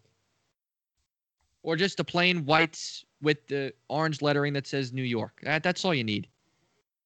I don't like these uniforms either. You know, the NBA is really trying to get very, very modern with these uniforms, and a lot of them are just so hideous. It's unbelievable. Yeah, there's one uniform that the Nets are wearing. It looks like a toddler like scribbled on the jersey with a Crayola. Like it's just like it spells Brooklyn, but it doesn't spell Brooklyn correctly. Like it's like shortened. It says BKLYN, and the letters are all lopsided, and there's like spots of different rainbow colors along the side. Oh my God, it's a terrible uniform. I don't know who thought it was a good idea to do that, but they're hideous. But a lot of these uniforms are nowadays. I like the old-fashioned uniforms too. I'm a purist when it comes to that. I just got myself. I ordered a Walt Frazier classic Knick jersey. He was always my favorite Knick, Walt Frazier. Walt Frazier and Bob McAdoo back in the day too. Do you think that Walt Frazier is a terrible announcer? I love Walt. I love Clyde. Oh, I can't stand him. I love him. Nothing against him as a person. I'm sure he's a very nice guy. Running and gunning, yeah. Oh God, dishing and swishing. Dishing and swishing. I gotta find the text. I actually gotta find it because he's always. Boom. Austin he's always pissed me off. Wow. From deep. I tell you, Austin Rivers has no conscience. Let me see here. I'm trying to find. I trying to find this text. Oh, here it is. Okay, it was in my group chat last week. So I was watching the Knicks game. There was nothing really else to watch. I watched the whole entire Knicks game, and I wrote down every dumb line that Clyde Frazier used during the game, and I got them all written down here. So he said, "Whackety hackety." Now, do you want me to do it in the Walt Frazier voice or just read them normally? I feel like the voice might give it a little bit of an effect. I don't know if it's going to justify it. Whackety hackety. He said, "Dishing and swishing, swishing and dishing." So he switched it up on us there. He got creative. Swooping and hooping, wheeling and dealing, toasting and posting, running and gunning, hustling and bustling, curling and swirling, spinning and winning, cruising and bruising, slicing and dicing. And right as I sent that full entire list, he came up with another one, and it was mauling and appalling. By the way, Austin Rivers just banged down another 3. He's unconscious right now, Austin Rivers. I'm watching this live with you. He's going to have a heat check right now. I'm giving you baskets that actually occurred. They didn't go in and out. They didn't rim off the rim. Oh, here we go. Baskets that actually went in. They actually scored the ball, as they say. The ball. What's more exciting, someone hitting a three-pointer or someone coming this close to making a shot from the opposite baseline? I think the almost is a little bit more exciting. Yeah, no, almost. No. Come on, how many three-pointers did we see in the NBA on a nightly basis? There's probably 250 three-pointers that were made tonight. What makes that one so special? Coming down to under 2 minutes left, you know? And they got a 9-point lead now. Yeah. And, of course, some phony call the ref just calls. Unreal. These refs suck. Every ref sucks. Every umpire sucks. They all suck. They really do. And they just got to. Oh, what a block by Robinson too! I tell you, we should do a broadcast of a game. There you go. So I can do the play. Every time I see Rudy Gobert now, it just reminds me of that night of the podcast. See, I could do the play-by-play, and you can be in the background as long as you don't hit me with the swishing and dishing. Then I'm good. As long as you don't do that, then I won't put a bullet through your head. I'm fine. But yeah, it's funny. I was actually watching. They did an ESPN Films Presents or something like that the other night, and they were it was called March 11th, 2020, and they were kind of running through the events of that night. And I remember being on the air with you, and the game was delayed, and it said that the Jazz and the Thunder were waiting for NBA clearance to start the game, and we were wondering like, what the hell is going on? And at that point, everyone started kind of talking about coronavirus, but no one really understood the threat that it posed and like how serious it was going to get. And I just remember, you heard that he tested positive. You heard that the game was canceled. And we were wondering like, I wonder what kind of can of worms this is going to open up. And then we get off the air. And then later on that night, the NBA suspends their season. And that wasn't even crossed my mind as a possibility that was going to happen. And then that was it, one by one. MLB shut down, NHL shut down. NCAA tournament was called off, and everything just kind of fell into place. And now we're here where we are today. That was a crazy night. Yeah, that was crazy. All right, so we really don't have much movement in baseball at all. I tell you, there's nothing going on, and it's No, pretty very much quiet. it's pretty much what we were projecting a few weeks back, where we kind of felt like this might linger on because I just think these players really expect something to change, or they're waiting for something to change. And you know what? Nothing's changing. No, nothing is changing here. Nothing. You're not going to have fans in the stands. We're not going to know probably until June or July if you're going to have some fans in the stands. And even if you do, it's going to be limited. So whatever's out there in the way of a contract, I mean, from all we hear now is that the Blue Jays do have a 5-year offer, but significantly lower than the 150 million that Springer was evidently looking for. But otherwise, the Trevor Bauers of the world, the JT Realmutos, it ain't out there, and I don't know what they're expecting. I don't know what they're expecting. What do you expect to change at this point? No, nothing's going to change. I think that all these teams are in the same boat. I think that all these teams are showing a little bit of interest in these players, but they don't want to come with an offer because they're unsure of how much money they should be willing to spend because they don't know how much actual interest is out there. So, for instance, like look at the Mets, for example. They're interested in George Springer, right? And Springer's asking for $150 million. Now, the Mets can certainly afford to give him that $150 million. Steve Cohen wasn't affected by the pandemic, so he has the financial flexibility to pull that off. But what are they really going to match that asking price of $150 million if there's no other real interest in him? No, they're not going to do it. And I think that's what's happening for a lot of these free agents is that teams are definitely interested, but they're hesitant to make an offer because they don't know how much other interest is out there, and they don't know how high they should be willing to go because they're not sure of that interest. And it's just kind of a cycle, and that's why we're sitting stagnant and there's been really no movement. No, I mean, look. Like, look at the Yankees, for example, with DJ LeMahieu, right? They've been hesitant to match his asking price. If the Yankees knew that there was legitimate competition out there, I'm sure that they would probably match it. But they don't, so they're standing firm right now, and that's why you haven't heard a peep about DJ LeMahieu. We're just sitting here at a standstill, and it doesn't seem like there's going to be a resolution anytime soon. You hear a couple of people talk about, how Steve Cohen doesn't want to ruffle any feathers of the owners by just throwing money around carelessly. I think that's nonsense, though. If he thought that was going to improve the team, I think he would do it. Yeah, I tell you the truth. I think that has some merit, Andrew. I really do. I think that has some merit. I really do. What would the downside be to him ticking off the owners? They already approved them. Listen, he doesn't want 1 against 31. I mean, you know what I mean? He doesn't want that. He doesn't want that. So he's not just going to throw his money around irresponsibly and just start throwing money around when most of these other owners lost a ton of money last season.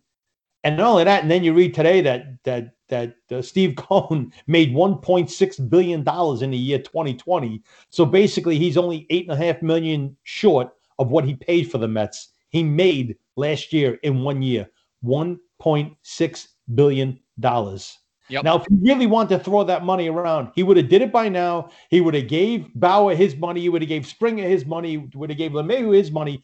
I think there's certainly some merit to that. I really do. Yeah, but I don't know how much though, because I that would be careless. He's been very firm since day one on saying that he wants to create sustained success throughout all levels of the organization, not just the product on the major league field, but he wants to replenish the farm system, and he wants to beef up the analytics department, and he wants to get the best of the best as far as scouting and evaluating and developing talent. And I think he realizes it's a process. And in order for him to reach the goal that he set out when he first purchased the team, it's not going to be an overnight thing. If he thought that all of his goals would be achieved by signing Bauer and signing Springer and trading for Lindor, he would have 100% done it. Because if the owners were scared that he was going to throw money around carelessly, they had their opportunity to stop it. They could have voted him out, but they didn't, because the amount of money he was paying for the Mets kind of reinforced the fact that every franchise has value, even with a pandemic shortened season with no fans and all the loss of money. So they had their opportunity. So I really don't think he's not trying to ruffle feathers. I just think that he doesn't think that him doing that would be a responsible move in order to achieve any level of long-term sustained success here. By the way, Austin Rivers just drilled another step back three. The He's guy's out of his mind. He's unconscious right now. But look, I still feel like that has some merit. I really do. I feel like he's not going to spend this money recklessly and piss off any of these owners. I really do. But you know what? That if he did that, that would be shame on him, though, because if he thought that it would make the team better, and he put making the team better as the secondary option and put his priority is not getting other owners ticked off, then I think that that's a bad job out of him. Because like I said, if the owners had an issue with the money that he was bringing in when everybody else lost money, they had an opportunity to stop it, and they didn't. So the owners kind of made their bed by welcoming him into the fraternity. So I think that he should be able to do whatever he wants. If that's the case, then why don't we have George Springer on our team yet? Well, because like I said, I firmly think that he's sitting back and he's saying, okay, I want Springer, and he wants $150 million. But let's be real here. If there's no other suitors out there for him, why in the world would I pay the $150 million? If there's no other interest or no other teams that's going to be able to pony up and offer him that amount of money, then I can get away with giving him $130 million. And guess what? That's $20 million extra dollars that I could spend elsewhere, and I could spend here and use in this department and this and that. Right, but you're telling me in one facet you're saying, oh, it doesn't matter. He doesn't care. He'll spend recklessly. He wants sustained success. He wants to build a winner. It would be irresponsible for him not to spend the money. Why not just spend it and end all the speculation about Springer? Because right now, Met fans, you see them all over social media, all over Twitter. They're all going nuts that we haven't signed anybody yet. Meanwhile, you did sign some players. You just signed McCann. We signed Trevor May. We signed Marcus Stroman back again. So,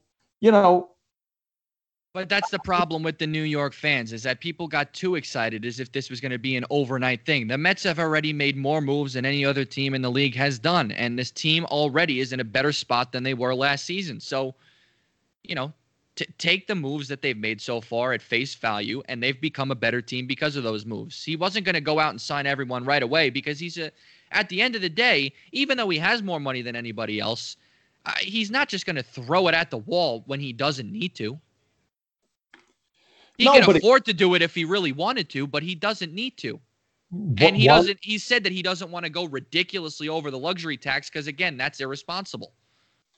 Right, but again, if you're telling me he wants sustained success, he wants to have a winner, blah blah blah blah blah, then just go spend the money. What do you care for? What do you even care about luxury tax?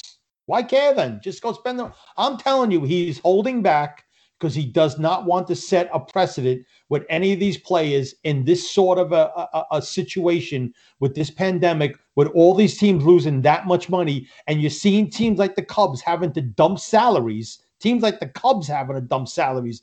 Nobody else is spending. Not even the Yankees want to spend, for God's sake. Not even the Yankees want to spend. So I kind of think he's holding back a little bit. I really, really do. See, you brought up the Yankees. That's a reason why I don't think that has merit, because the Yankees they didn't lose any money. They just didn't make as much as they normally make. So they have the money to go out there and spend frivolously if they wanted to, but they don't want to because the market hasn't really developed at all yet. And so they're not going to set the market. But they're not reporting that. They're reporting the fact that the Yankees did lose money last season. And yeah, of course they're going to lose money. Who's not going to lose money? The Yankees payroll? Of course you're going to lose money. With no fans in the stands? Of course they lost a ton of money, the Yankees.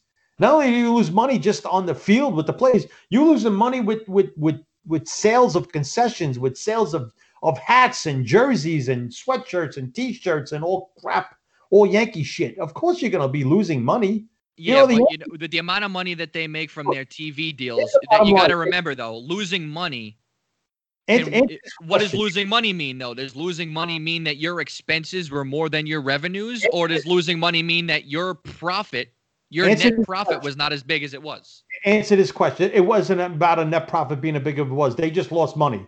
They were in the minus column. They weren't in no sort of column where, oh, well, we expected to make 100 million, but we only made 50 million this year. It's not like that where they said, okay, well, our projection of making 100 million is only 50 million. So what kind of 50 million on the downside? No, they lost money.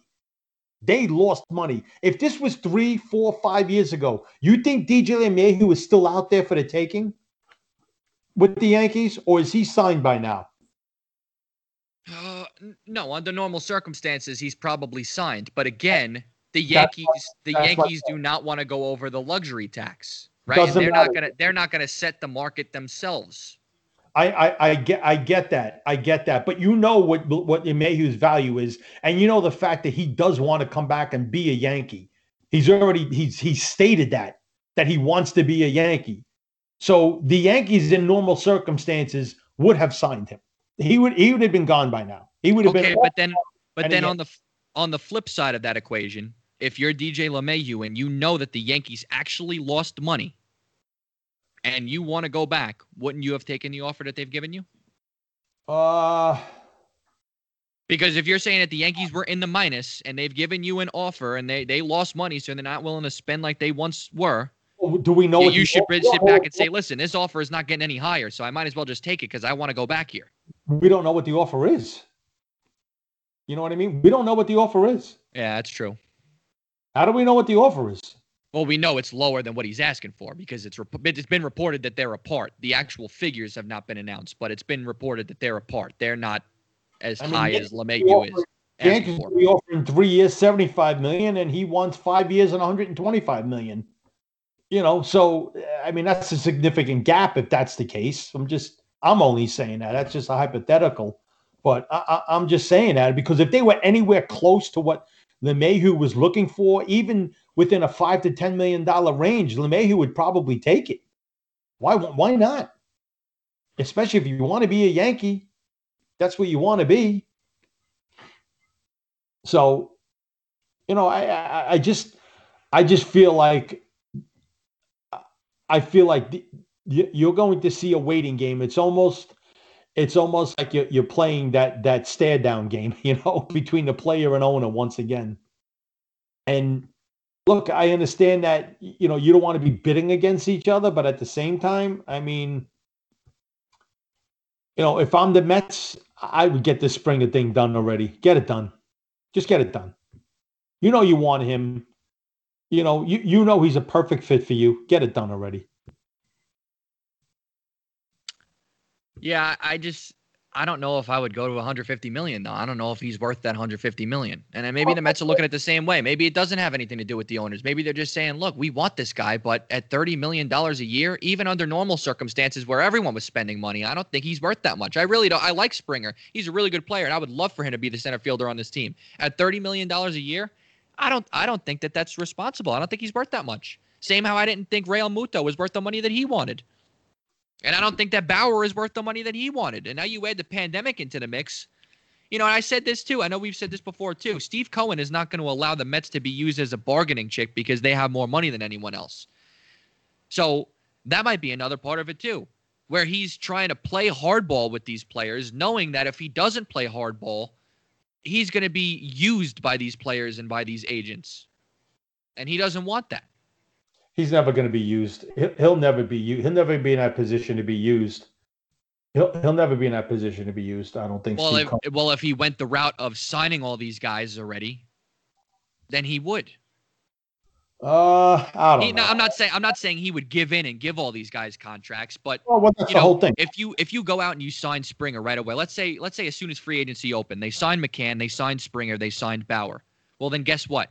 What you run yourselves into is a scenario in which every single player, Masahiro Tanaka, he gets 1 year, $15 million. His agent picks up the phone, calls Steve Cohen. Hey, Tanaka's getting offered 1 year, $15 million. Can you do better than that? And then Paxton gets a 1 year contract, and Paxton's agent calls up Steve Cohen. Hey, can you do more than that? That's what he sets himself up for. Listen, when you have that sort of money, you're always going to set yourself up for that. It's always going to happen. Look, there's always going to be the agent that's always going to come back to the team with the most money to spend. That's going to come to them and say, hey, You got an offer for us here? They're always gonna circle back to the team with money. Look, you have the right to say no, we're not interested. Well, no, we're not spending that sort of money and walk away. Right?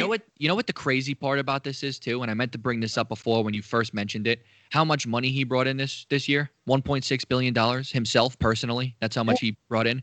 Yeah. You know that his hedge funds profits only went up about, I mean, it's a significant jump, but when you're talking about that amount of money, the hedge funds profits only went up by 7%. Meaning that, he's bringing in about $1 billion personally per year, no matter what. Wow. So the $2.4 billion he spent on his team was basically just like he opened up his wallet and said, "Yeah, let's see how much money I have on me. Here, is this good enough?" like that's how much money this guy makes. It's insane. It is. Listen, it is insane. I mean, it's an insane amount of money. But hey, God bless him. But we'll see. But I mean, they're projecting now that you might not see any movement until late January, February. Yeah, well, we were saying, oh, McCann signed. Maybe that'll start moving things. And then we said, oh, maybe after Thanksgiving. And then we said, oh, maybe after Christmas. Maybe after New Year's. And now we're saying, maybe February. We all projected the contract that McCann would get, and that's what the contract was. And McCann said it for himself as well as his agent and said, hey, okay, this is pretty much what we were looking for or somewhat close to it. Let's not wait this out here. And that's what happened. So, from all accounts, you're seeing the whole Springer thing. It's coming down to the Mets and Blue Jays. Yeah, but you know what? I was actually kind of surprised that McCann. Now that I think about it, I was kind of surprised that the McCann thing happened as quickly as it did, because I would have figured, because his price tag was lower than Real Muto, that anybody who's interested in a catcher would contact Real Muto. Obviously, he's the best free agent out there. And once they saw his price and they would say, let's circle back to McCann, I would think that he would probably have more suitors because he was the cheaper option. And that one got nipped in the butt right away, which was a little surprising. But, I mean, the Mets got their guy. They wanted him. They went out and got him. I think that's a significant upgrade. And, we'll see what happens with Springer. But I think they need to go get him. I think they need to get him. You can't go into this season with Brandon Nimmo as your center fielder or Jake Marisnick. It can't happen. No, you absolutely cannot do that. And from all accounts, and listen, it would destroy the fan base if they didn't get George Springer, to be honest with you. And I kind of think the only thing that the agent is thinking is, hey, the Mets need us here. They need you. The fan base wants you. The fan base is expecting you. So let's wait this out. Right.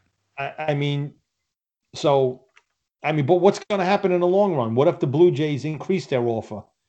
And all of a sudden now you get into a bidding war with the Blue Jays. Go out, make the offer, bring him home. That's it. I'm not saying I give him $150 million, but if he wants $125, here's my, like I told you this last time, 5 years, $125 million, take it or leave it. And you know what? That's why I think that the Blue Jays are being used as a ploy for a guy like Springer and a guy like LeMahieu. But the Blue Jays want him, though. It's not like they don't want him. No, not that they don't want him, but I don't think that players are interested. They don't even know where they're playing their home games. Why would I sign up for a long-term contract to play with them when there's so much uncertainty? I mean, I don't know what's going through these players' heads, but me personally, I wouldn't want to commit long-term to somewhere where I don't even know where they're playing their home games or what city they're going to be stationed in or what the future holds as long as COVID-19 is a thing. So I'm thinking from the players and the agents, from their perspective, they're using the Blue Jays' interest as a bargaining chip. That's what I think, because I really don't think that DJ LeMahieu is interested in playing there, especially if he wants to be a Yankee, which all reports point to him wanting to be a Yankee. I don't see him having any interest in the Blue Jays, and I don't think I see any interest in Springer to play for the Blue Jays either. And from all you hear, that they've actually offered him a contract, which I don't get either, because the reports are saying that the Blue Jays offered him an aggressive contract, but it was well below the $150 million that he was asking for. So how does that constitute as an aggressive push? Well below the $150 million. So is it $120 million? Is it $125 million? Is it $105 million? Is it $90 million? All they ever said was it's well below. Right, but they also said in the same breath that it was aggressive. Like, what makes it aggressive if it's well below Springer's asking price? I don't know. That's strange to me. I don't know, but like I said, if I'm Steve Cohen, I get this wrapped up. I don't let this sit here and linger because you Well, need. you know what? If You, I'm Steve Cohen, I get this wrapped up because we're running out of baseball topics to talk about on Four Score the podcast. yeah, that too. I mean that too, for God's sake. But I mean, we I keep know it saying the really. same thing. We keep saying the same thing. Oh, we want Springer on the Mets, and when it comes to LeMahieu, I think he's going to re-sign. But like, nothing's going on here. Come on. There's nothing going on with the Mets. There's nothing going on with the Yankees. And again, the Mets did have some signings last month. The Yankees really haven't done anything. They brought in Greg Allen today. The Padres had released him off the 40-man roster. So Yankees bringing another outfielder with a little semblance of speed, but that's about it. As far as the Yankees, no movement on Tanaka. Certainly no movement on DJ LeMahieu. I do actually think that Greg Allen has somewhat big implications for the Yankees. I think it just solidifies the fact that Brett Gardner is not coming back. I think that Greg Allen kind of takes Gardner's spot on that roster. Yeah. Well, I don't know. Because they have Tauchman, too. They have the left-handed bat. Now they got the speed.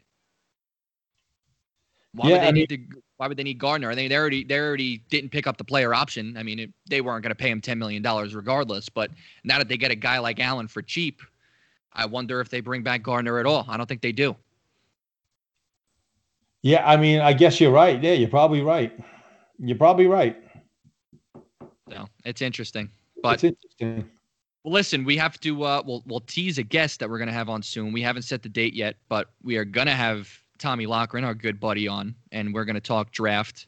Once the playoffs come to a close, I would imagine is when we're going to get in full NFL draft mode. And if you listen to the episodes last year, we had Tommy on. I mean, he's as on the money as it comes when it comes to his mock drafts. I mean, he watches these guys religiously. He can find talent in the 7th round, Tommy. He really should. So we were joking the other day that, the NFL has the Rooney Rule to encourage these teams to hire more minority head coaches or assistant coaches. We were saying that the NFL should implement the Loughran law, where they have to listen to Tommy Loughran's mock draft before they draft any of their players, because he's on the money with all of his talent evaluations. He really is. We were in communication with Tommy today, and he might be getting us another guest, but looks like it might come to fruition. We won't name names yet until we see what's going to go on. But this would be a pretty good name for us to add here, to come on with Tommy. And I told Tommy, we get this person on. We'll do a baseball preview and then bring them back for the NFL draft preview as well. So and this person, who again we're going to keep a secret for now, but this person, and I don't understand why, but he's insisting that if he were to come on, it would ruin everything we have. I don't think he's given himself enough credit. He's an extremely talented individual. He is extremely talented, and we both like him a lot. He is on TV, but we'll just leave it at that. That's it. So do your guessing. Yeah, do your guessing. That's your homework assignment for the week, boys and girls. Tommy's going to try and make that happen. He said, I'll make that happen. So the guy's actually listened to our podcast. He enjoys the podcast as well. So, which is a good thing. And he's a good all around guy, and he's good at what he does. So that'll be a lot of fun if that all comes together, and it'll certainly make for a really, really interesting and fun podcast. So absolutely. I look forward to that. So absolutely. And you know what would be good? Actually, you know what? No, I'm going to keep it under. I'm not even going to say it because that would give even more clues as to who this gentleman is. So I'm just going to leave it at that, and we're going to close out the episode on that note. So I'll keep you guessing even more. See, I tease you, I reel you in, and then I leave you with uncertainty. It's a cliffhanger. It's like watching the season finale of a TV show. You don't know what's coming next. You know what we're doing? Like they do in radio, they do the tease. They do the tease. And that's what we're doing. We're teasing everybody right now. And what does the tease do? It makes you not turn the dial. It makes you stay on the station until they come back from the commercial. Where in our sense, it's more like a TV show because you're going to have to wait a whole week. So people are going to be sitting all week. They're going to go to work, not going to be able to concentrate. They're going to watch the playoff games this weekend. And in the back of their mind the whole time, they're just going to say, God damn, who the hell was that potential guest that they were talking about on Four Score the podcast? It's going to keep people up at night. Yeah. It would keep me up. Yeah, what are you, 57? You could sleep through a horse race. You got to age me right now. What do you got to age me for? Like, you got to throw my age out there. What's the difference? How old I am? Well, I was just kind of throwing it out there. It Well, wasn't. yeah, It wasn't an insult. You kind of discriminated against me right there. What are you, 57? Well, no, I was just confirming. I didn't want to say the wrong age. Would Just you have don't- rather me said 67? No, I'd just rather not say my age. Just Listen, I've already complimented you in the past that you play flag football with a bunch of 20-year-olds, so you're in peak condition and you're keeping yourself young. So age is actually just a number when it comes to you. That's not getting any easier. All right, so you could follow Rob on Twitter. I have your handle down pat. It's RobOG6. I finally have that down. At So RobOG6. Yeah, at you can- RobOG6. you I can don't know follow if the at makes a difference. What the hell do I know? It really doesn't even make a difference. I kind of just say it out of habit. And if you haven't followed Rob, he's a good follow. He ripped into Doug Peterson on Twitter, and he did say that he hopes the entire Giants organization comes out and kicks ass next year and doesn't forget about That's what they got to do. Listen, you want revenge? Go out and whip their asses. And I'll tell you what, if that game is 40-7 in the fourth quarter, I am still scoring on them. That's it. I agree I'm going after them. I'm going. You know what I after said? Because I sent a text to you and Tommy in a group after that happened, and I voiced my opinion. And Tommy responded, and I didn't get a response from you. And I said, okay, one of two things. One, he is 57 years old, so maybe he's sleeping. But two, maybe he's just too pissed off to give a response. And then I saw what you said on Twitter, and it did two things for me. I said, wow, I was right. He was pissed. And two, I said, you know what? That's a great tweet. He's finally getting the hang of this Twitter thing. That's a great tweet. I'm going to be honest with you. I was never really like angry when I seen what was going on in real time with this whole Sudfeld thing. I really wasn't. And again, I had my cousin text me. He's a big Giant fan. My friend Mike texted me. He's a big Giant fan. And they were going ballistic. And I kind of was like, hey, this is what happens when you're not in control of your own destiny.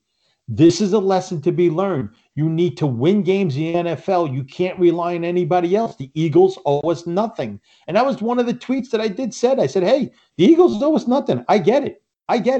But it's the integrity of the game. And I can only hope that karma comes back and bites them in their asses. That's it. They owe us nothing. You got to take care of your own business, no matter what sport it's in any facet of life. Take care of it yourself. The best thing you could have is control. You control the situation. You don't let anybody else control it.